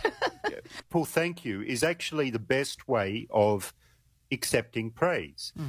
Because when we reject the praise or argue against it, we're actually prolonging the discussion of the praise, of how worthy we are of praise. Or if we go on about it, oh, thank you, and then you talk about it. But a simple thank you, I think, is the very best way, because it involves a certain humility. You're accepting what the other person has said, but you're not dwelling on it. You're kind of moving on. So thank you, and then you can move on to something else, which I think is the very best approach. So what are the signs of someone who may, I think all of us probably recognize that we want to be humble and we try to be humble, but what are the signs that we have an inner pride? So he mentions one particular sign of inner pride where we place ourselves mentally before others, or we expect to be placed before others. Even if we don't make a big show about it or a point of it, within our hearts, we expect that to take place. That's a very dangerous form of inner pride. He also says that a proud person can be recognized by their flamboyant style of clothing, a grinning facial expression, and a swaggering gait. Now, that's very interesting. That, I think, is typical of medieval thought. They believed that whatever a person's character was came through in the way that they walk and spoke and bore themselves in general. I think there's an element of truth in that. It's probably not an infallible guide as to someone's character, but I think Albert the Great, with his scientific approach to life, he really believed that these external signs gave away a person's character. I mean, this is kind of, or at least one of the reasons that you, for instance, as a Benedictine monk, wear a habit, right? That's exactly so. And so the habit is, it looks the same for everyone. We're all wearing exactly the same habit. It means we don't have a choice each day about, what our set of clothes is going to be. Mm-hmm. So we don't distinguish between our taste in clothes or how much money we've got to spend on clothes, but we just wear the same thing. And it's deliberately of a subdued color. In our case, it's black. With other orders, it's white or brown, but it's never, a bright or showy type of thing. And finally, Father, I mean, we talk about how this could be difficult to foster in our own lives in the way that St. Albert describes it, but then he invites us to, think about God. Yeah, and I think thinking about God is the basis of true humility. So the humility where we're thinking about ourselves and, our own shortcomings and so forth, that's a kind of humility, but a deeper and better form of humility arises from our focus purely being on God. And he says we don't need to compare ourselves with other people. We don't need to turn our gaze to ourselves, but turn our gaze to the goodness and the glory of God. And then our own humility will follow that as a natural outcome. Well, thank you so much, Father Robert Nixon. You can find The Paradise of the Soul by St. Albert the Great linked at sunrisemorningshow.com. Coming up next on the Sunrise Morning Show, Sister Alicia Torres joins us from the National Eucharistic Revival Team. It's 12 till. Waking up with Mystic Monk coffee is definitely a better way to start your day. Not only are you getting a great cup of coffee, but your purchase helps support the life of the Carmelite monks of Wyoming. And your purchase can also help our work. All you need to do is go first to sonrisemorningshow.com. When you click the Mystic Monk link on the side of the page, we earn a commission. Support the monks and support the Sunrise Morning Show.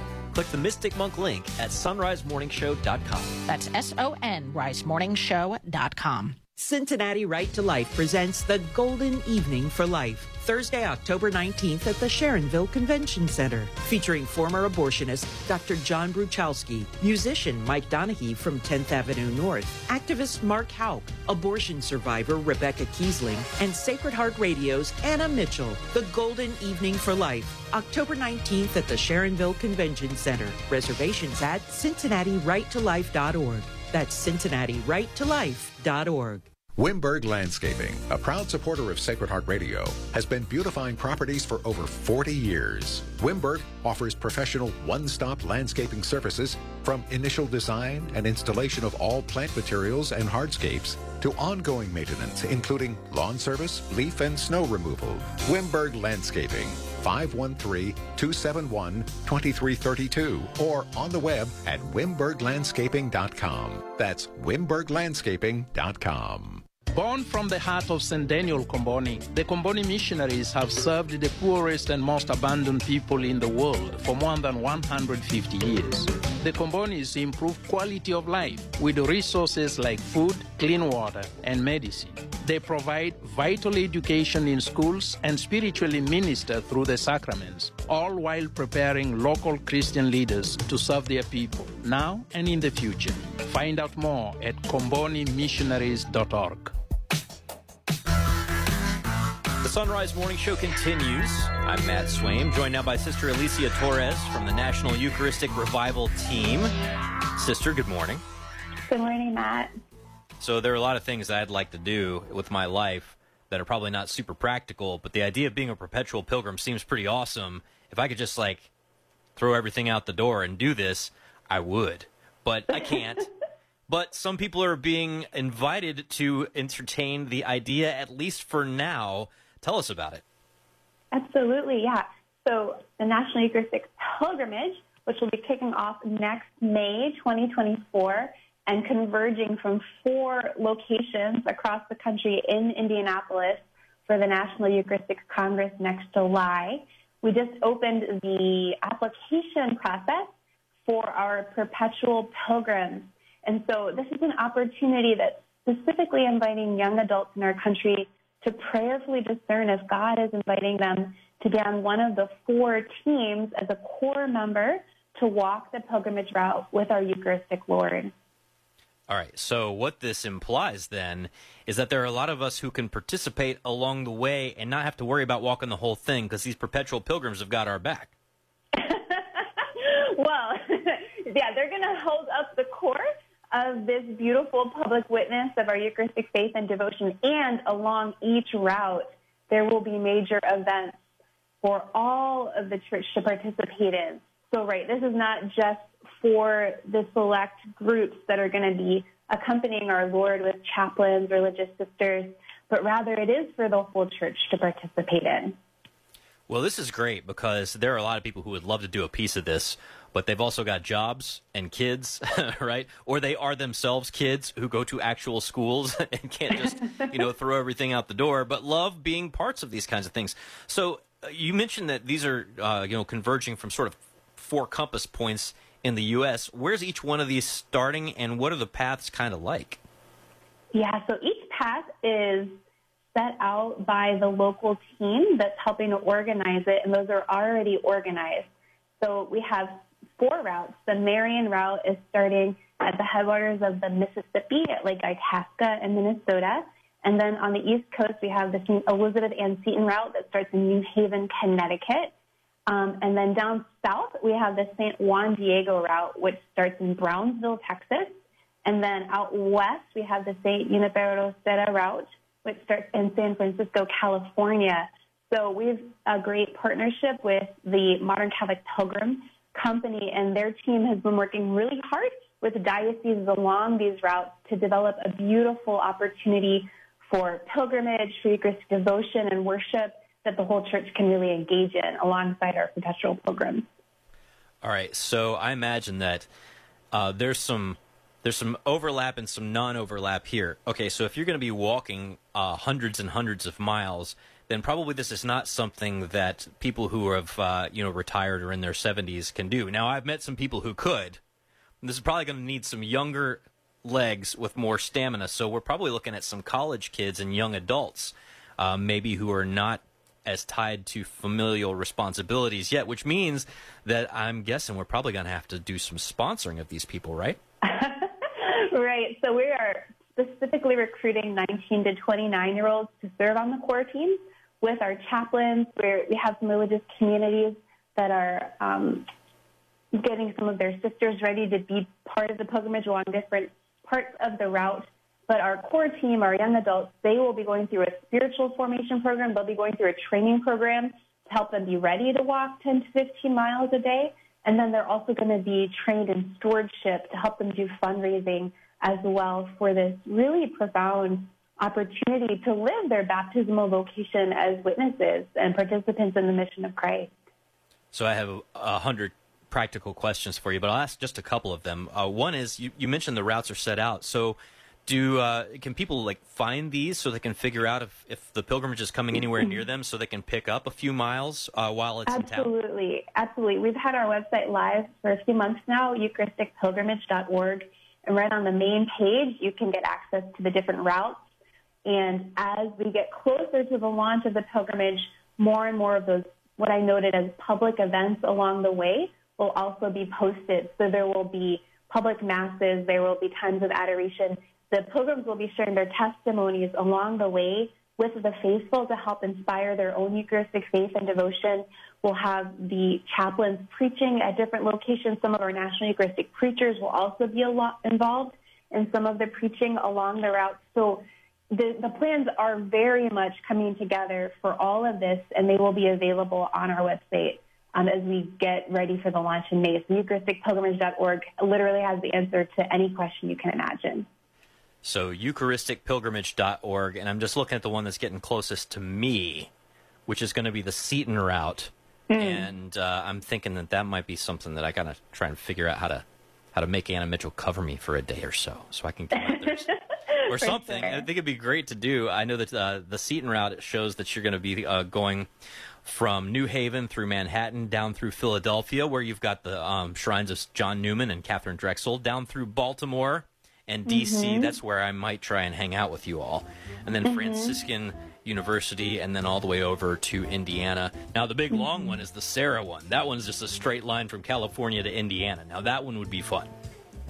Yeah, absolutely. I mean, there's something unique about every one of the routes. And our country is so unique and diverse and beautiful, Matt. And I think that, when we consider our Catholic faith, we are one holy Catholic universal. And there's a beauty to that universality. And I think this pilgrimage is really going to celebrate that and bring Christ to the public, to the streets in a new way. Well, EucharisticPilgrimage.org is where you can find out how to be a part of that, especially if you got those young legs and want to be one of those perpetual pilgrims. Sister Alicia, have a great day. Thank you.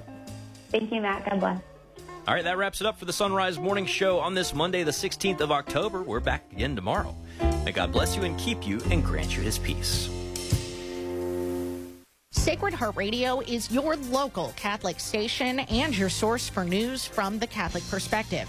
SacredHeartRadio.com is where you can find and share information on issues facing Ohio in November that are so important to the pro-life community. And that's not to mention our commitment to prayer.